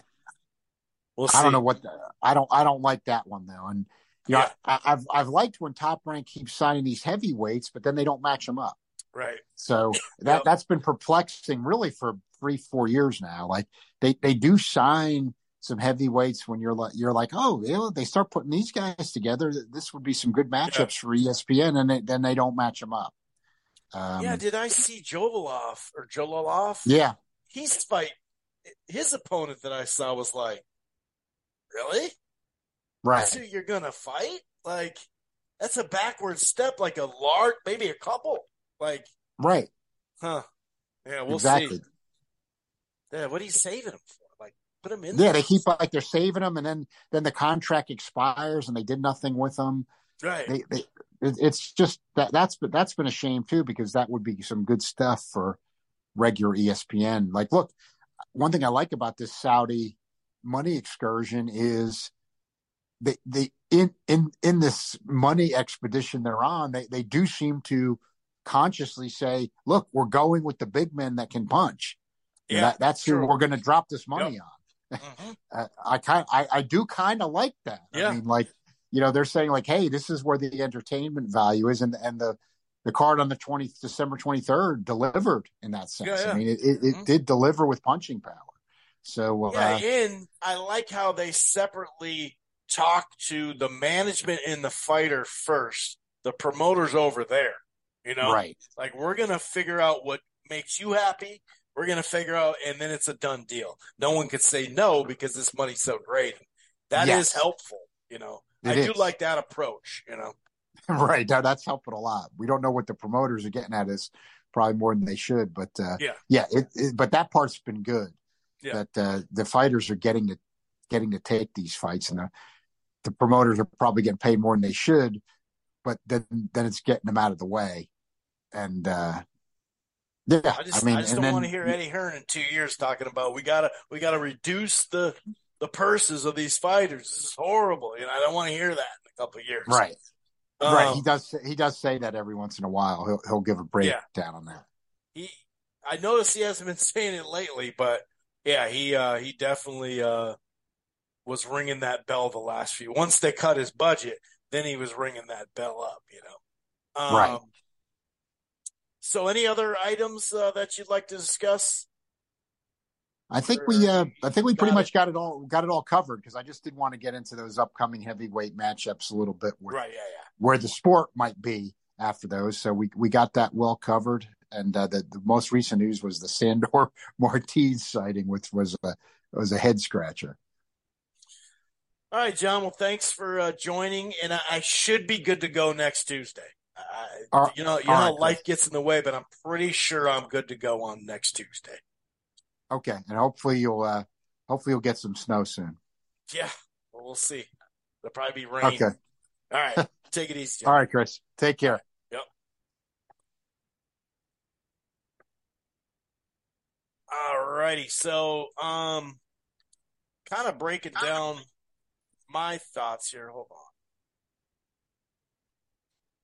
Actually, how do I do that? There we go. Okay. Um, breaking my thoughts down on the Natasha Michaela fight. You know, starting with Mayer, she has a. They both have good jabs, but she has a very sturdy jab. I like her jab a lot. She'll throw combinations. She's got a good volume throughout the fight. We saw that with Baumgartner, right? She really took over that second half. Obviously, Alicia has her own issues with the gas tank. She's got pretty good footwork. You know, she uses angles. Shoot, something just happened with the internet. Sorry about the sound if it kind of dropped off there. Um, yeah, she uses good. She's got good footwork, good angles. She can kind of get in and out, and she definitely loves to go to the body. And like I mentioned earlier, you know, on the road, sure, that plays into it. I'm sure it does. She's got to win more cleanly, but she has experience with that. Now, you know, will she come forward right away? My guess is no. because Natasha does have good timing. They both, use timing, but I'm guessing she's going to kind of get aggressive as the fight goes on, but try to just kind of establish a jab, time her with some shots, go to the body, you know, see where she's at. But either way, whether she's out there coming forward or not, maybe Natasha goes right on her back foot. She doesn't really have a choice per se. Um, either way, she can't start slow. She cannot, especially on the road and just in general. Natasha's too good of a fighter. She had that close. Speaking of moving Natasha now, she had that very close loss to Taylor. Um, the old age, 39, that definitely could catch up. Um, she's got a really good left hand. She is a southpaw. She's a good pressure fighter, right? It's kind of both these boxers can pressure, but they can also move on the side or on the outside, I should say. Um, she definitely needs to disguise that left hand. Both of them fundamentally sound. I would say the fight is at welterweight, so that does favor um, Natasha. Now, she talking about disguising the left hand and whatnot. She is a bit predictable, and I think I saw a clip on boxing Twitter where Michaela said that she is predictable. She is kind of predictable, and that's where I'm wondering if you know Michaela will start patient, and kind of figure her out in those movements and whatnot. But I think it's a competitive fight. I got the plus number, like John. I am leaning Michaela Mayer for the fight, but it is something to there is something to be said about the weight. And yeah, if you look at her face, it doesn't. I don't know. You got to see her on the scale, but yeah, I guess you know, leading into it, seeing her like was it yesterday? I I don't know. It's tough to say if the weight's going to be okay. But I am leaning her just barely. I think she's got the youth, um, and the height and reach. I do think she'll use that for a while, or at least be in the middle of the ring type thing. So I definitely have I have Michaela Mayer winning that fight. Um, and earlier in the week, I did get some messages about him, Billy, and he had. I thought he had fought 3 times last year, but I was wrong. But he has. I mean, he fought in March last year, and now he's already fought. So it's three times in less. Um, it was 3 times in 2022. That's where I messed up. But 3 times in less than a year, in about 10 months. So, but as far as like that was, I kind of asked John, and I'm kind of with him right there. Like, where do you rank him? I'm not super high on the guy, but he's really fun to watch. Um, John Ryder already has a fight lined up, so I don't think he'd, you know, fight Munguia and then step right in there, but he could. He definitely could. Um, the Shishkin fight that we mentioned a lot for Morrell Jr. I think that would be a good fight for him. And I'm just going off of like, you know, to be fair, like realistically fights too. You can't just, well, this would be a great fight, Benavidez and all that. I don't see those fights happening. So, I don't know, man. He definitely like, it would be great if he fought Morrell. And this is what the message is about is like, hey, you know, could they make like if you look at the WBA, right? He's got the junior. Morrell's got the junior WBA, basically, right? Right now, Alvarez has the WBC. Well, he has all of them, but the WBA and WBC both have interims. So you're already a step ahead We know Benavidez is a step ahead of David Morrell just off of, let's be honest. Now, Munguia could win, and maybe they would make that fight. I guess that's a possibility. They could make that, but I think it's Bazin. Let me check the rating real quick. I think it's like Bazinian.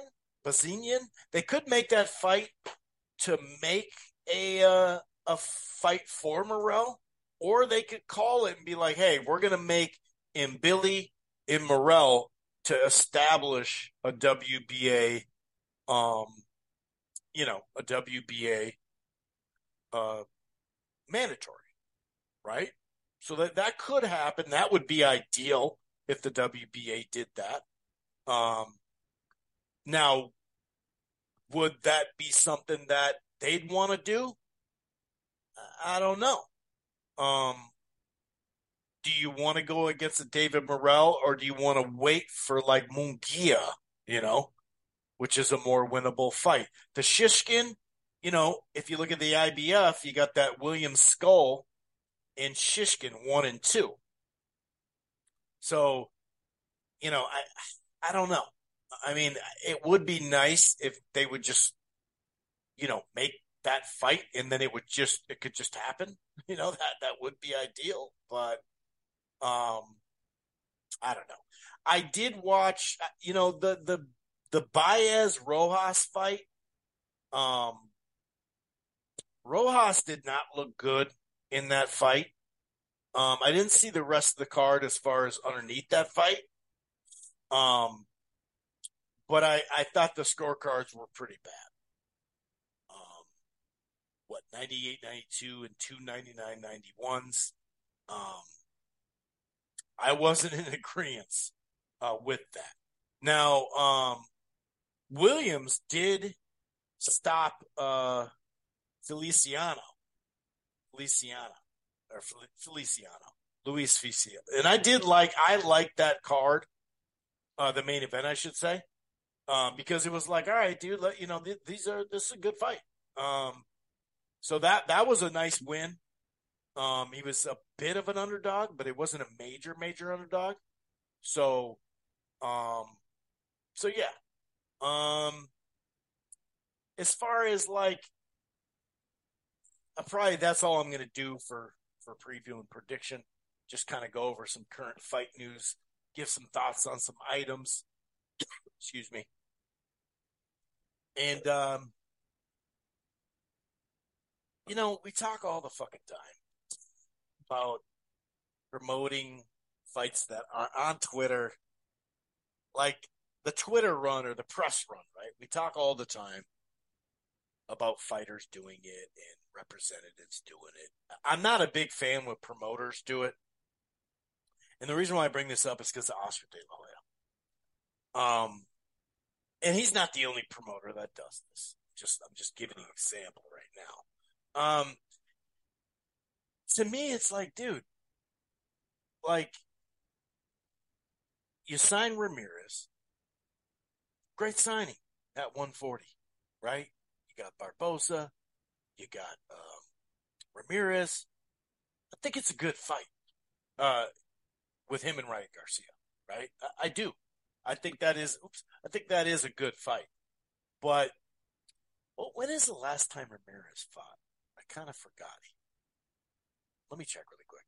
Now, yeah, he would be off a year by the time that fight would probably happen, right? And, like, it's just kind of weird because you're on Twitter and you're saying, the fight's close. It's in talks, it's close. I mean, you just signed Ramirez. So you just finalized that. Maybe you finalized it for a while and you decided to announce it later, but I'm guessing you somewhat just finalized that. And obviously, Ryan Garcia's on the table. They're in the same, promotional company now. And I'm not saying let's not make the fight. That's not what I'm saying. But this whole thing of it's close, here we go, dude. It's pretty deep in talks. It's like, first of all, I don't think you had time to get deep talks, When did you get time to get in these deep talks? Like, I just don't. It didn't seem realistic at all. And then you come to find, so that's what my first thing when I saw that, I was like, oh, dude, here we go. He's going to get people all riled up. Oh, it's close. And he's trying to, instead of trying to work something out, and you could just tell how bad the damn scenario is because with him and Garcia. And I'm not blaming one side or the other per se, right? I'm not doing that. But when you sit there and say, it's getting close, it's almost finalized, basically.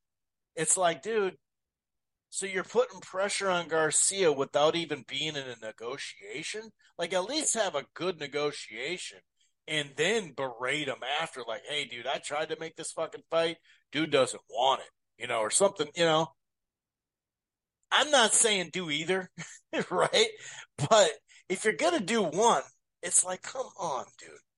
Like, I can't stand this shit. It's really getting to, as you can hear. But he says no Ramirez, Ryan Garcia, no Ramirez. Let's make it clear. Like, what are you talking about? He said Ryan Garcia versus Oscar De La Hoya at this point.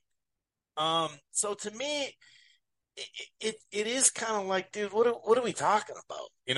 In Boxing Scene has an article up, saying he shut it down. He made it clear it's not happening, and clearly there wasn't really negotiations going on. You know, So I know that you're trying to make him look bad, and so maybe the pressure he'll fold under the pressure. And I get it. It is Garcia's fault for jumping in out of nowhere once again, a media and Twitter run, jumping in saying I want the Haney fight, you know. So I'm not blaming Oscar in that part of it, but to me it's just like, dude, like these fights of, oh, this is gonna happen, that's gonna happen, oh shit, here we go. It's like, dude, if you don't know, you don't know. Like, just at least try to negotiate it, and then, like I said, then just blast his ass. That's fine with me, dude. Man, I'm glad I got that one plus 120 in. Oh, there is still a plus 120 on Betway if you can access that from there. But I see um, plus 100, plus 100, plus 105. I see a plus 110 on FanDuel. So if you like Michaela Mayer, my suggestion would be go get that right now. Oh, yeah. And then Jack Cullen and Zach Chelly. That's a competitive fight. I forgot to mention that. Um, I like Cullen in that, but I think that's a really good fight. And it just reminded me because the highest number is plus 130. So that kind of tells you that it has a chance to be, a pretty competitive fight. But yeah, to me, it's just like, dude, it just, now I don't think everybody, most of the people on boxing Twitter, and when I mean most, majority could be what, 50.1 or 50.01, like I'm not saying 90%, but like a lot of people come across as hardcores and they're not. They're not. They're actually casuals. And that's okay. Nothing against casuals. Fuck, we need more of them. But a lot of times the hardcores are the word of mouth to the casual fight fans and fight friends that we have, right? And so if you keep, like, I know that fight wasn't going to happen. A fair amount percentage wise out there, people listening right now knew that's probably not going to happen. But when you keep doing this dumb shit, it's like, well, what happened to that fight? What happened? It's almost like, wait, it was scheduled almost. Like, what do you mean? I thought it was basically scheduled because I told my buddy, and he thinks it's a go. So now you're, and honestly, sometimes it's these reporters.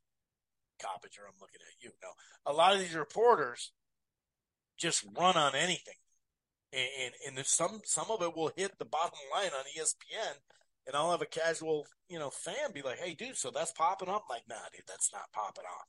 That's not fucking even happening, dude. Oh, boy's got a fight sign, that type of thing. So we heard some news about Michael what is it, Zarafa? Let me get the article. Zarafa, right? The WBO ordered the Mando. The Garcia Lara fight didn't happen. Maybe that was because Showtime shut down, right? And then Al Haim and the PBC bought out their last year on that contract. So they had a bunch of fights signed. This I know to be a fact. And then, maybe they weren't thinking, maybe they already had the Amazon deal going, but it was like, well, we were going to do Showtime Amazon, or Showtime Paramount, I guess, whatever. I don't know exactly there. But my whole point is the WBA reordered it. So they're putting pressure back on, hey, is Danny Garcia and Arislani Lara going to fight or not? And so that's the report. I'm reading it from Jake Donovan. Shouts out to Jake. Got to have him on here soon. So basically, it's time to ante up. The two sides must reach a deal by February 15th, or else it would go to purse bid. The 75-25 split. And, he still could technically, take step aside money, and then be promised a fight with the winner. And that's kind of what I thought was going to happen anyway. But he spoke out a little bit ago saying, this shit's not happening. What's going on? I'm getting screwed here. I'm not getting step aside. What's going on? And now the WBA have assured that he's probably going to get step aside money. You know what I mean? That's what I think in a fight. Like you get step aside money, you get to fight on the card, and then you get the shot at the belt no matter what happens to the belt next. Now, could they do another step aside and say, hey, they're going to make a unification? Or, yeah, who the fuck knows? It could. This dude's not that good, but there's rankings. So you got to do something with the rankings. But this is what I'm talking about, the rankings. Some of these rankings, it's just like, come on, dude. Like, what do I want to do here? I don't want to do this. Anyway, as I previously mentioned, Frank Warren, Queensberry, Eddie Hearn, Matchroom, 5-5. Frank Warren said earlier, we've always liked a challenge, and this is mouth-watering. This is a mouth-watering one. I honestly think this is one of the most intriguing events you could think of in boxing. It's time to settle the score. Who's getting the bragging rights? It's like, come on, Frank. Did the most intriguing. Well, let's see the fucking fights first. Don't be talking about intrigue. I'm not intrigued with you two. I'll stop right there. And Eddie Hearn added, for decades, it has been Hearns versus Warrens. Matchroom's Queenberry. It's without the doubt the most storied rivalry in the sport. Is this boxing Twitter or are these real quotes? It's the most storied rivalry in the. What are we talking about here? I thought Frank's was bad. I didn't read Eddie's. Holy fuck. He said, it'll live long. The unprecedented night of boxing will live long in the memory. Of course, we don't know who the fuck's fighting, but it's going to live long. It's like, come on. I did see that the WBC ordered Ray Martinez to fight Chihas. I think it's Chihas. That's what it is. That's a good fight, and Martinez better be wary. That is a good fight, though. I've heard multiple times, whether it's this week, next week, I don't know, about the PBC Amazon getting announced. We went over the dates. It does now, looking at the calendar for the MGM, it does now seem like March 30th is the date that it's going to happen. That's what it looks like. On the calendar. The calendars can change. We know that. But they had, I think it was 3 dates the last time we talked about this, but March 30th, which does line up with it not being announced just yet. Were they going to lead with Gervonta? Gervonta's having some issues of not being able to leave Baltimore, or maybe just Maryland. I don't know if it's Baltimore. And then obviously his coach, having some issues. Dan Raphael did report, though, that, you know, they're working behind the scenes as they ramp up for the launch, all that good stuff. The first event is slated to take place March 30th. Um, Sources with knowledge of the plans told Freak Fights Unite on Thursday. Now, he added a detail, says not really knowing exactly what the card will be, because will it be one of their regular shows available to subscribers straight up, or pay-per-view?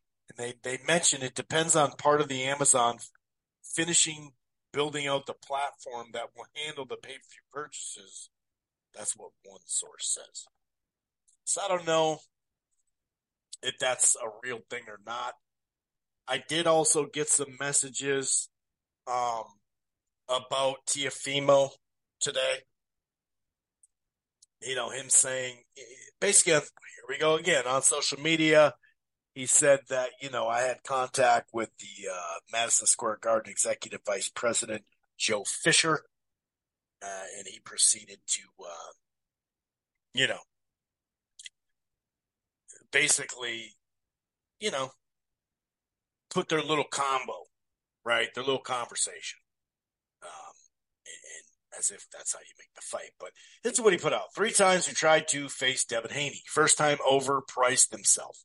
Second time, didn't show up to the meeting. Third time, Devin told me he only talks to bosses. Now, that's not exactly, how that went. Some of it's there, whatever. But he said, here's proof. Once again, when he wanted, trying to fight Haney, he said during the fallout with Regis, which they did end up fighting. So I don't know about all that. But anyway, he said, good afternoon, Joel. I have a business proposal I would like to talk to you about. And so we're going to reach you via message, which is, it's kind of funky.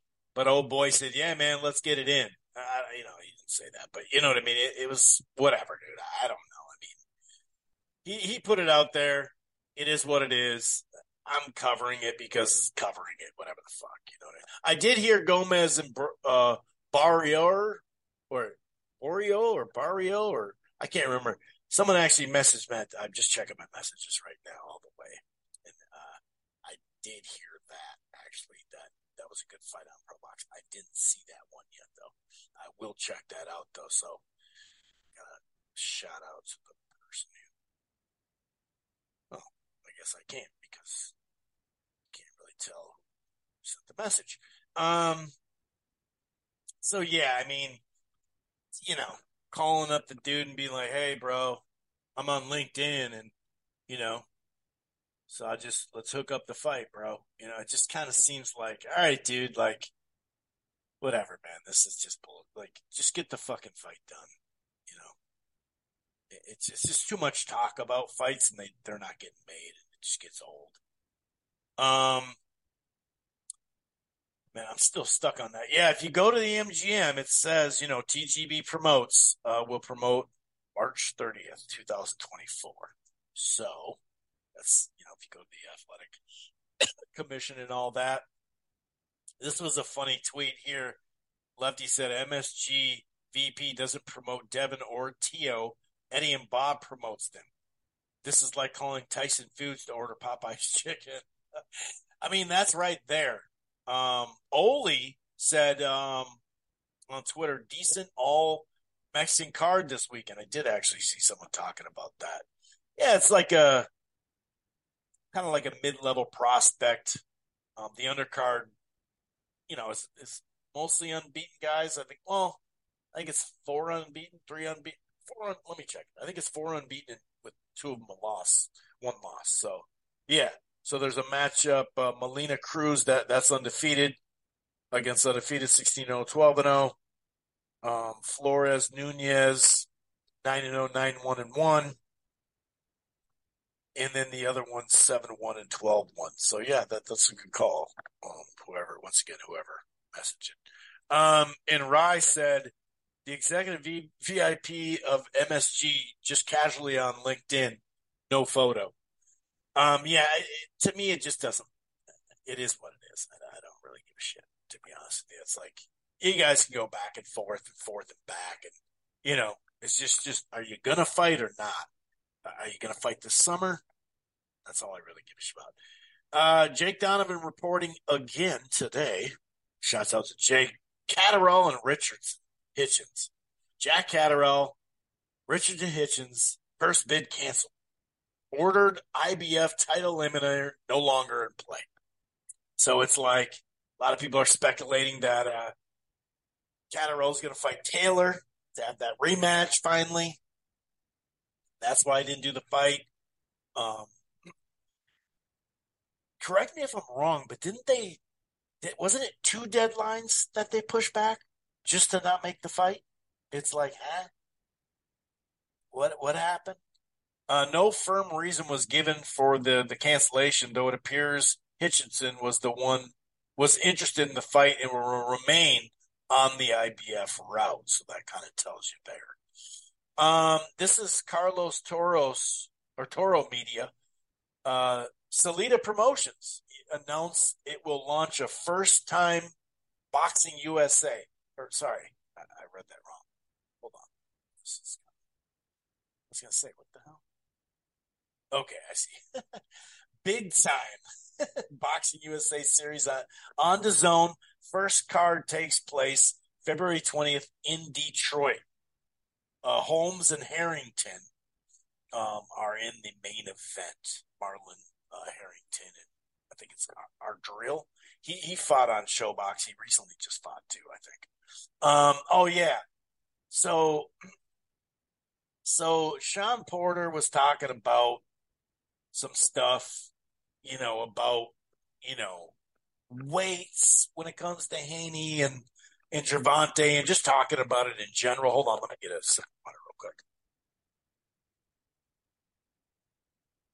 Sorry about that.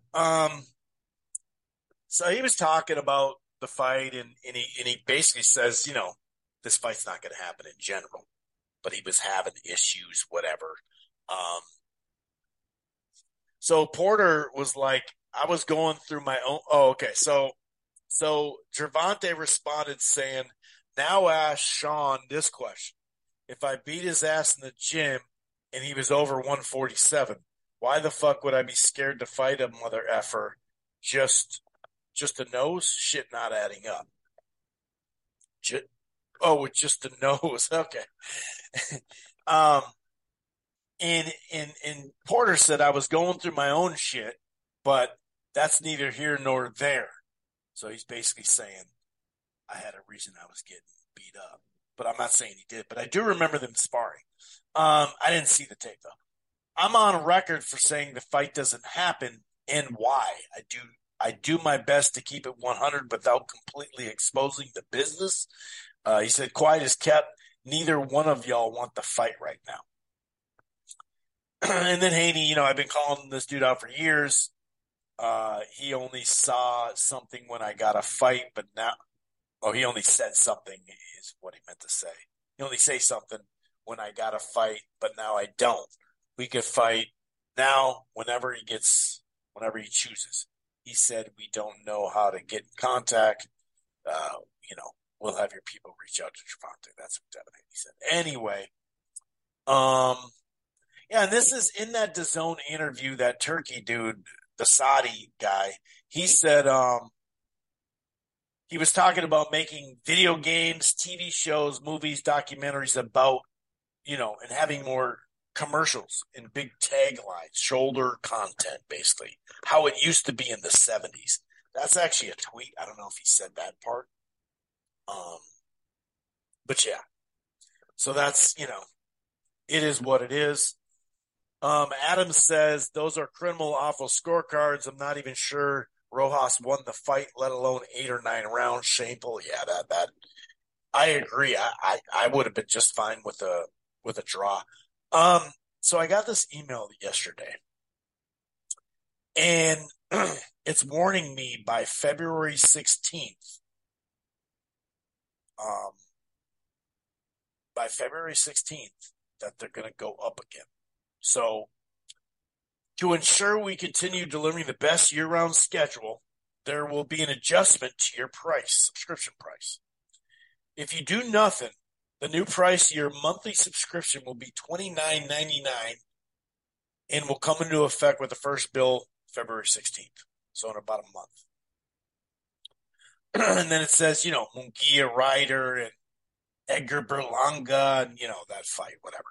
So the two, there's basically three options, I guess, right? But so the flex, I think it's called the flexible pass, went from $24.99 to $29. So you're up to $30. The other two is you can get it for $20, but you sign up for a year. The second option, you can just pay the whole year upfront payment for a year access. So 224, was it 250? So 224 for the whole year. But it says sign up for you. So hold on, when it says sign up, does that mean if people that have it right now, would they need to cancel and then re-sign up to get the $20? Or that's only if you're on the flexible that went up. And remember, it's not only going up to 30 instead of 25. They still have that 30-day notice cancel thing where they just get an extra month out of you. I mean, it's fucking ridiculous. MVO, shouts out to him. DAZN USA costs more than Amazon Prime, Netflix, Peacock, Max, ESPN Plus, Stars, Paramount. I mean, and Michael Rudo said, DAZN costs more than Disney Plus bundle. I mean, that gives you 3 streaming services. Like, I'm a hardcore boxing fan, right? You got some of us. You sure don't got all of us, but you got some of us. But if you're ever, when people talk about DAZN, and they're so over the top pro DAZN, right? I've had it the whole time, by the way. So don't at me. I know you will. But, like they talk about growing the sport, growing it worldwide, growing the sport. They're not doing shit here for that, though. And if you keep jacking, I mean, how much further can you go up, dude? Like, this shit's wild. It's wild. So I got to do something, otherwise my shit's going to be 30 a month. It's just like, really, dude? Like, so wonder if a casual fan wanted to just test it out. I'm gonna do it for a couple months. $30? Like, it's so much more. Is there anything that's $20 in the market here? I don't remember. I don't think so. Maybe there is something that's $17.99. Is there something at $19.99, $20? I can't remember. But I mean, it's just to be so much more money, And like I said, if you kept jacking this price and then we're done with pay-per-views or just never had a pay-per-view, well, then you're on to something, right? But you're not doing that. So it's fucking ridiculous, dude. And like I said, if Al Heyman and PBC was doing this, it would be an outright, there'd be petitions signed and shit like that. Also in that interview with the Saudi dude, Turkey, he said, I want, talking about Davis and Haney, what John was saying, actually. I want Davis, and I send a message now to Al Heyman. Let's do the job, brother. I want to see Haney in my country, and I will try to do that in 2024. Well, I mean, when you say send a message, why don't you just, why don't you just talk to him? Anyway, let's see. And then I also mentioned, I think I mentioned this earlier, right? That the winner of Bafal and Beterbiev are going to move up and fight Opataya, potentially, if that's still there. All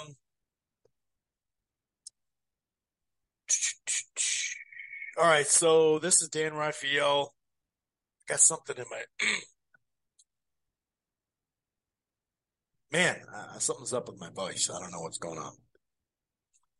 Per source, WBO junior flyweight titleist Jonathan Bamba Gonzalez will face interim titleist Rene Santiago in a mandatory fight March 2nd on that DAZN San Juan card with Jake Paul and Serrano and whatnot. So that's a little bit of news.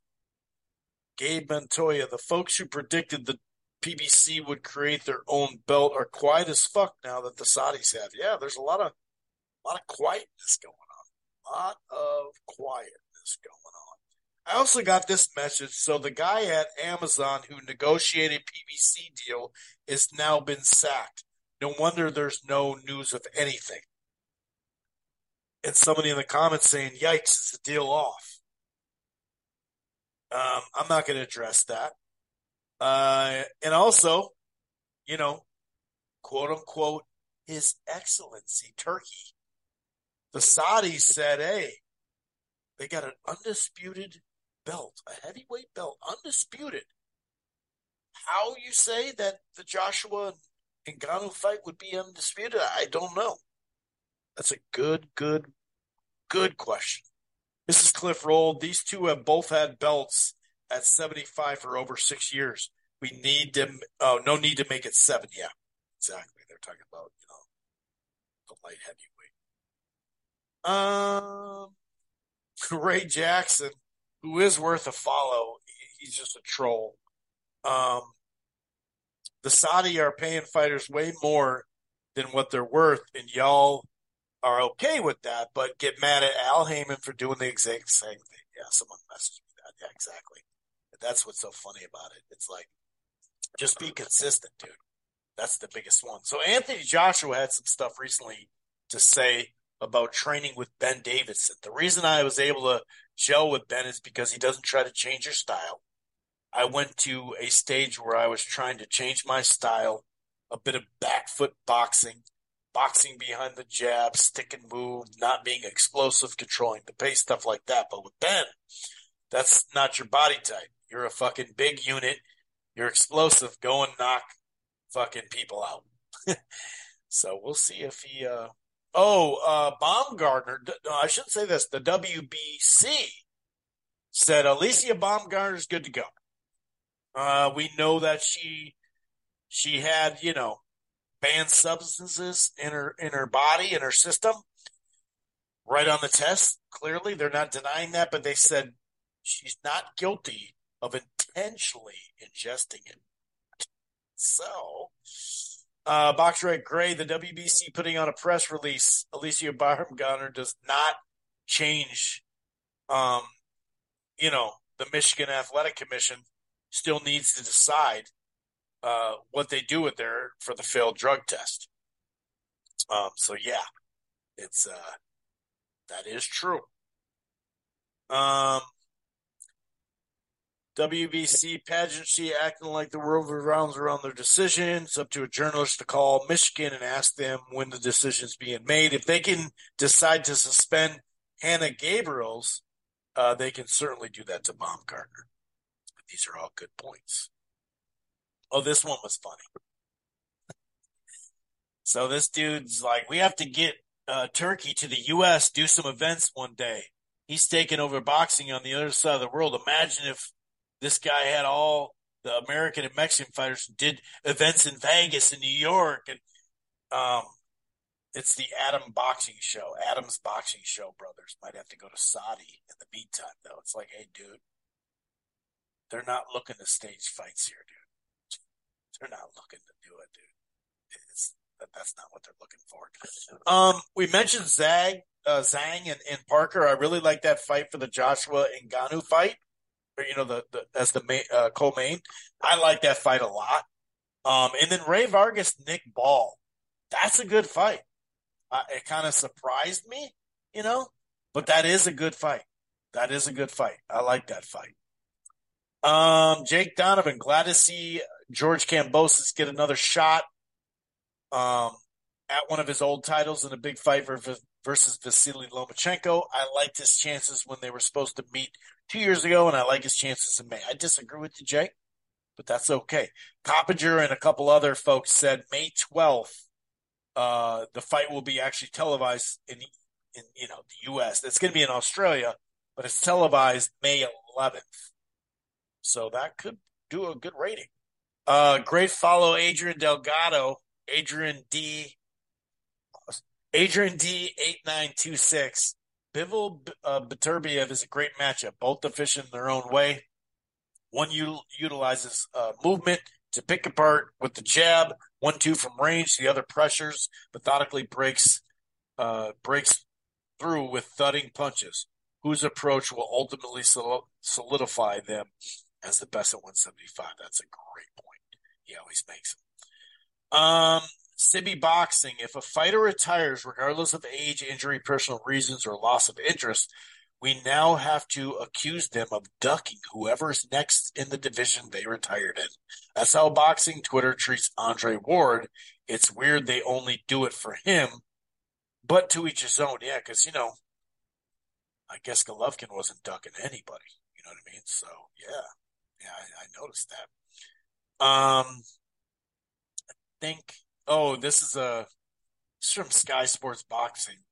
Callium Smith reacting to a stoppage loss. It's hard to accept I'm not the best. I mean, okay. I hear you, man. I'm not trying to, you know what I mean?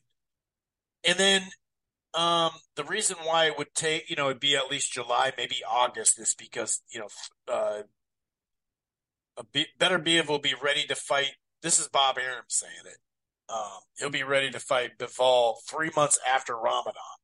So, which, makes sense, obviously. Jake Donovan, I do agree with him on this one, though. Kind of misleading to push Canelo narrative here. Yes, Christian and Billy is number one at the WBC, but as I mentioned before, Benavidez is in front of him. So, yeah. But, yeah, Randy Gordon. And he made sure to add top-ranked boxing in there. And Billy is like a 168-pound Joe Frazier, bro. Do you see this, man? Breadman was talking about he's entertaining, but Benavidez Canelo would carve him up. He tries to punch too hard. You can see everything coming. Yeah, that's the thing. That is the thing.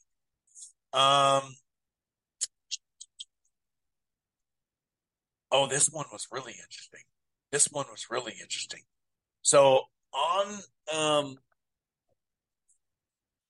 last week, on the Chris Mannix Boxing with Chris Mannix show, I heard a clip with Dougie Fisher, the editor-in-chief, when he talked about, did you ever consider charging sanctioning fees for their belt? And they said they considered it. Now, obviously they didn't do it, but it's like, why the fuck would you consider that, dude?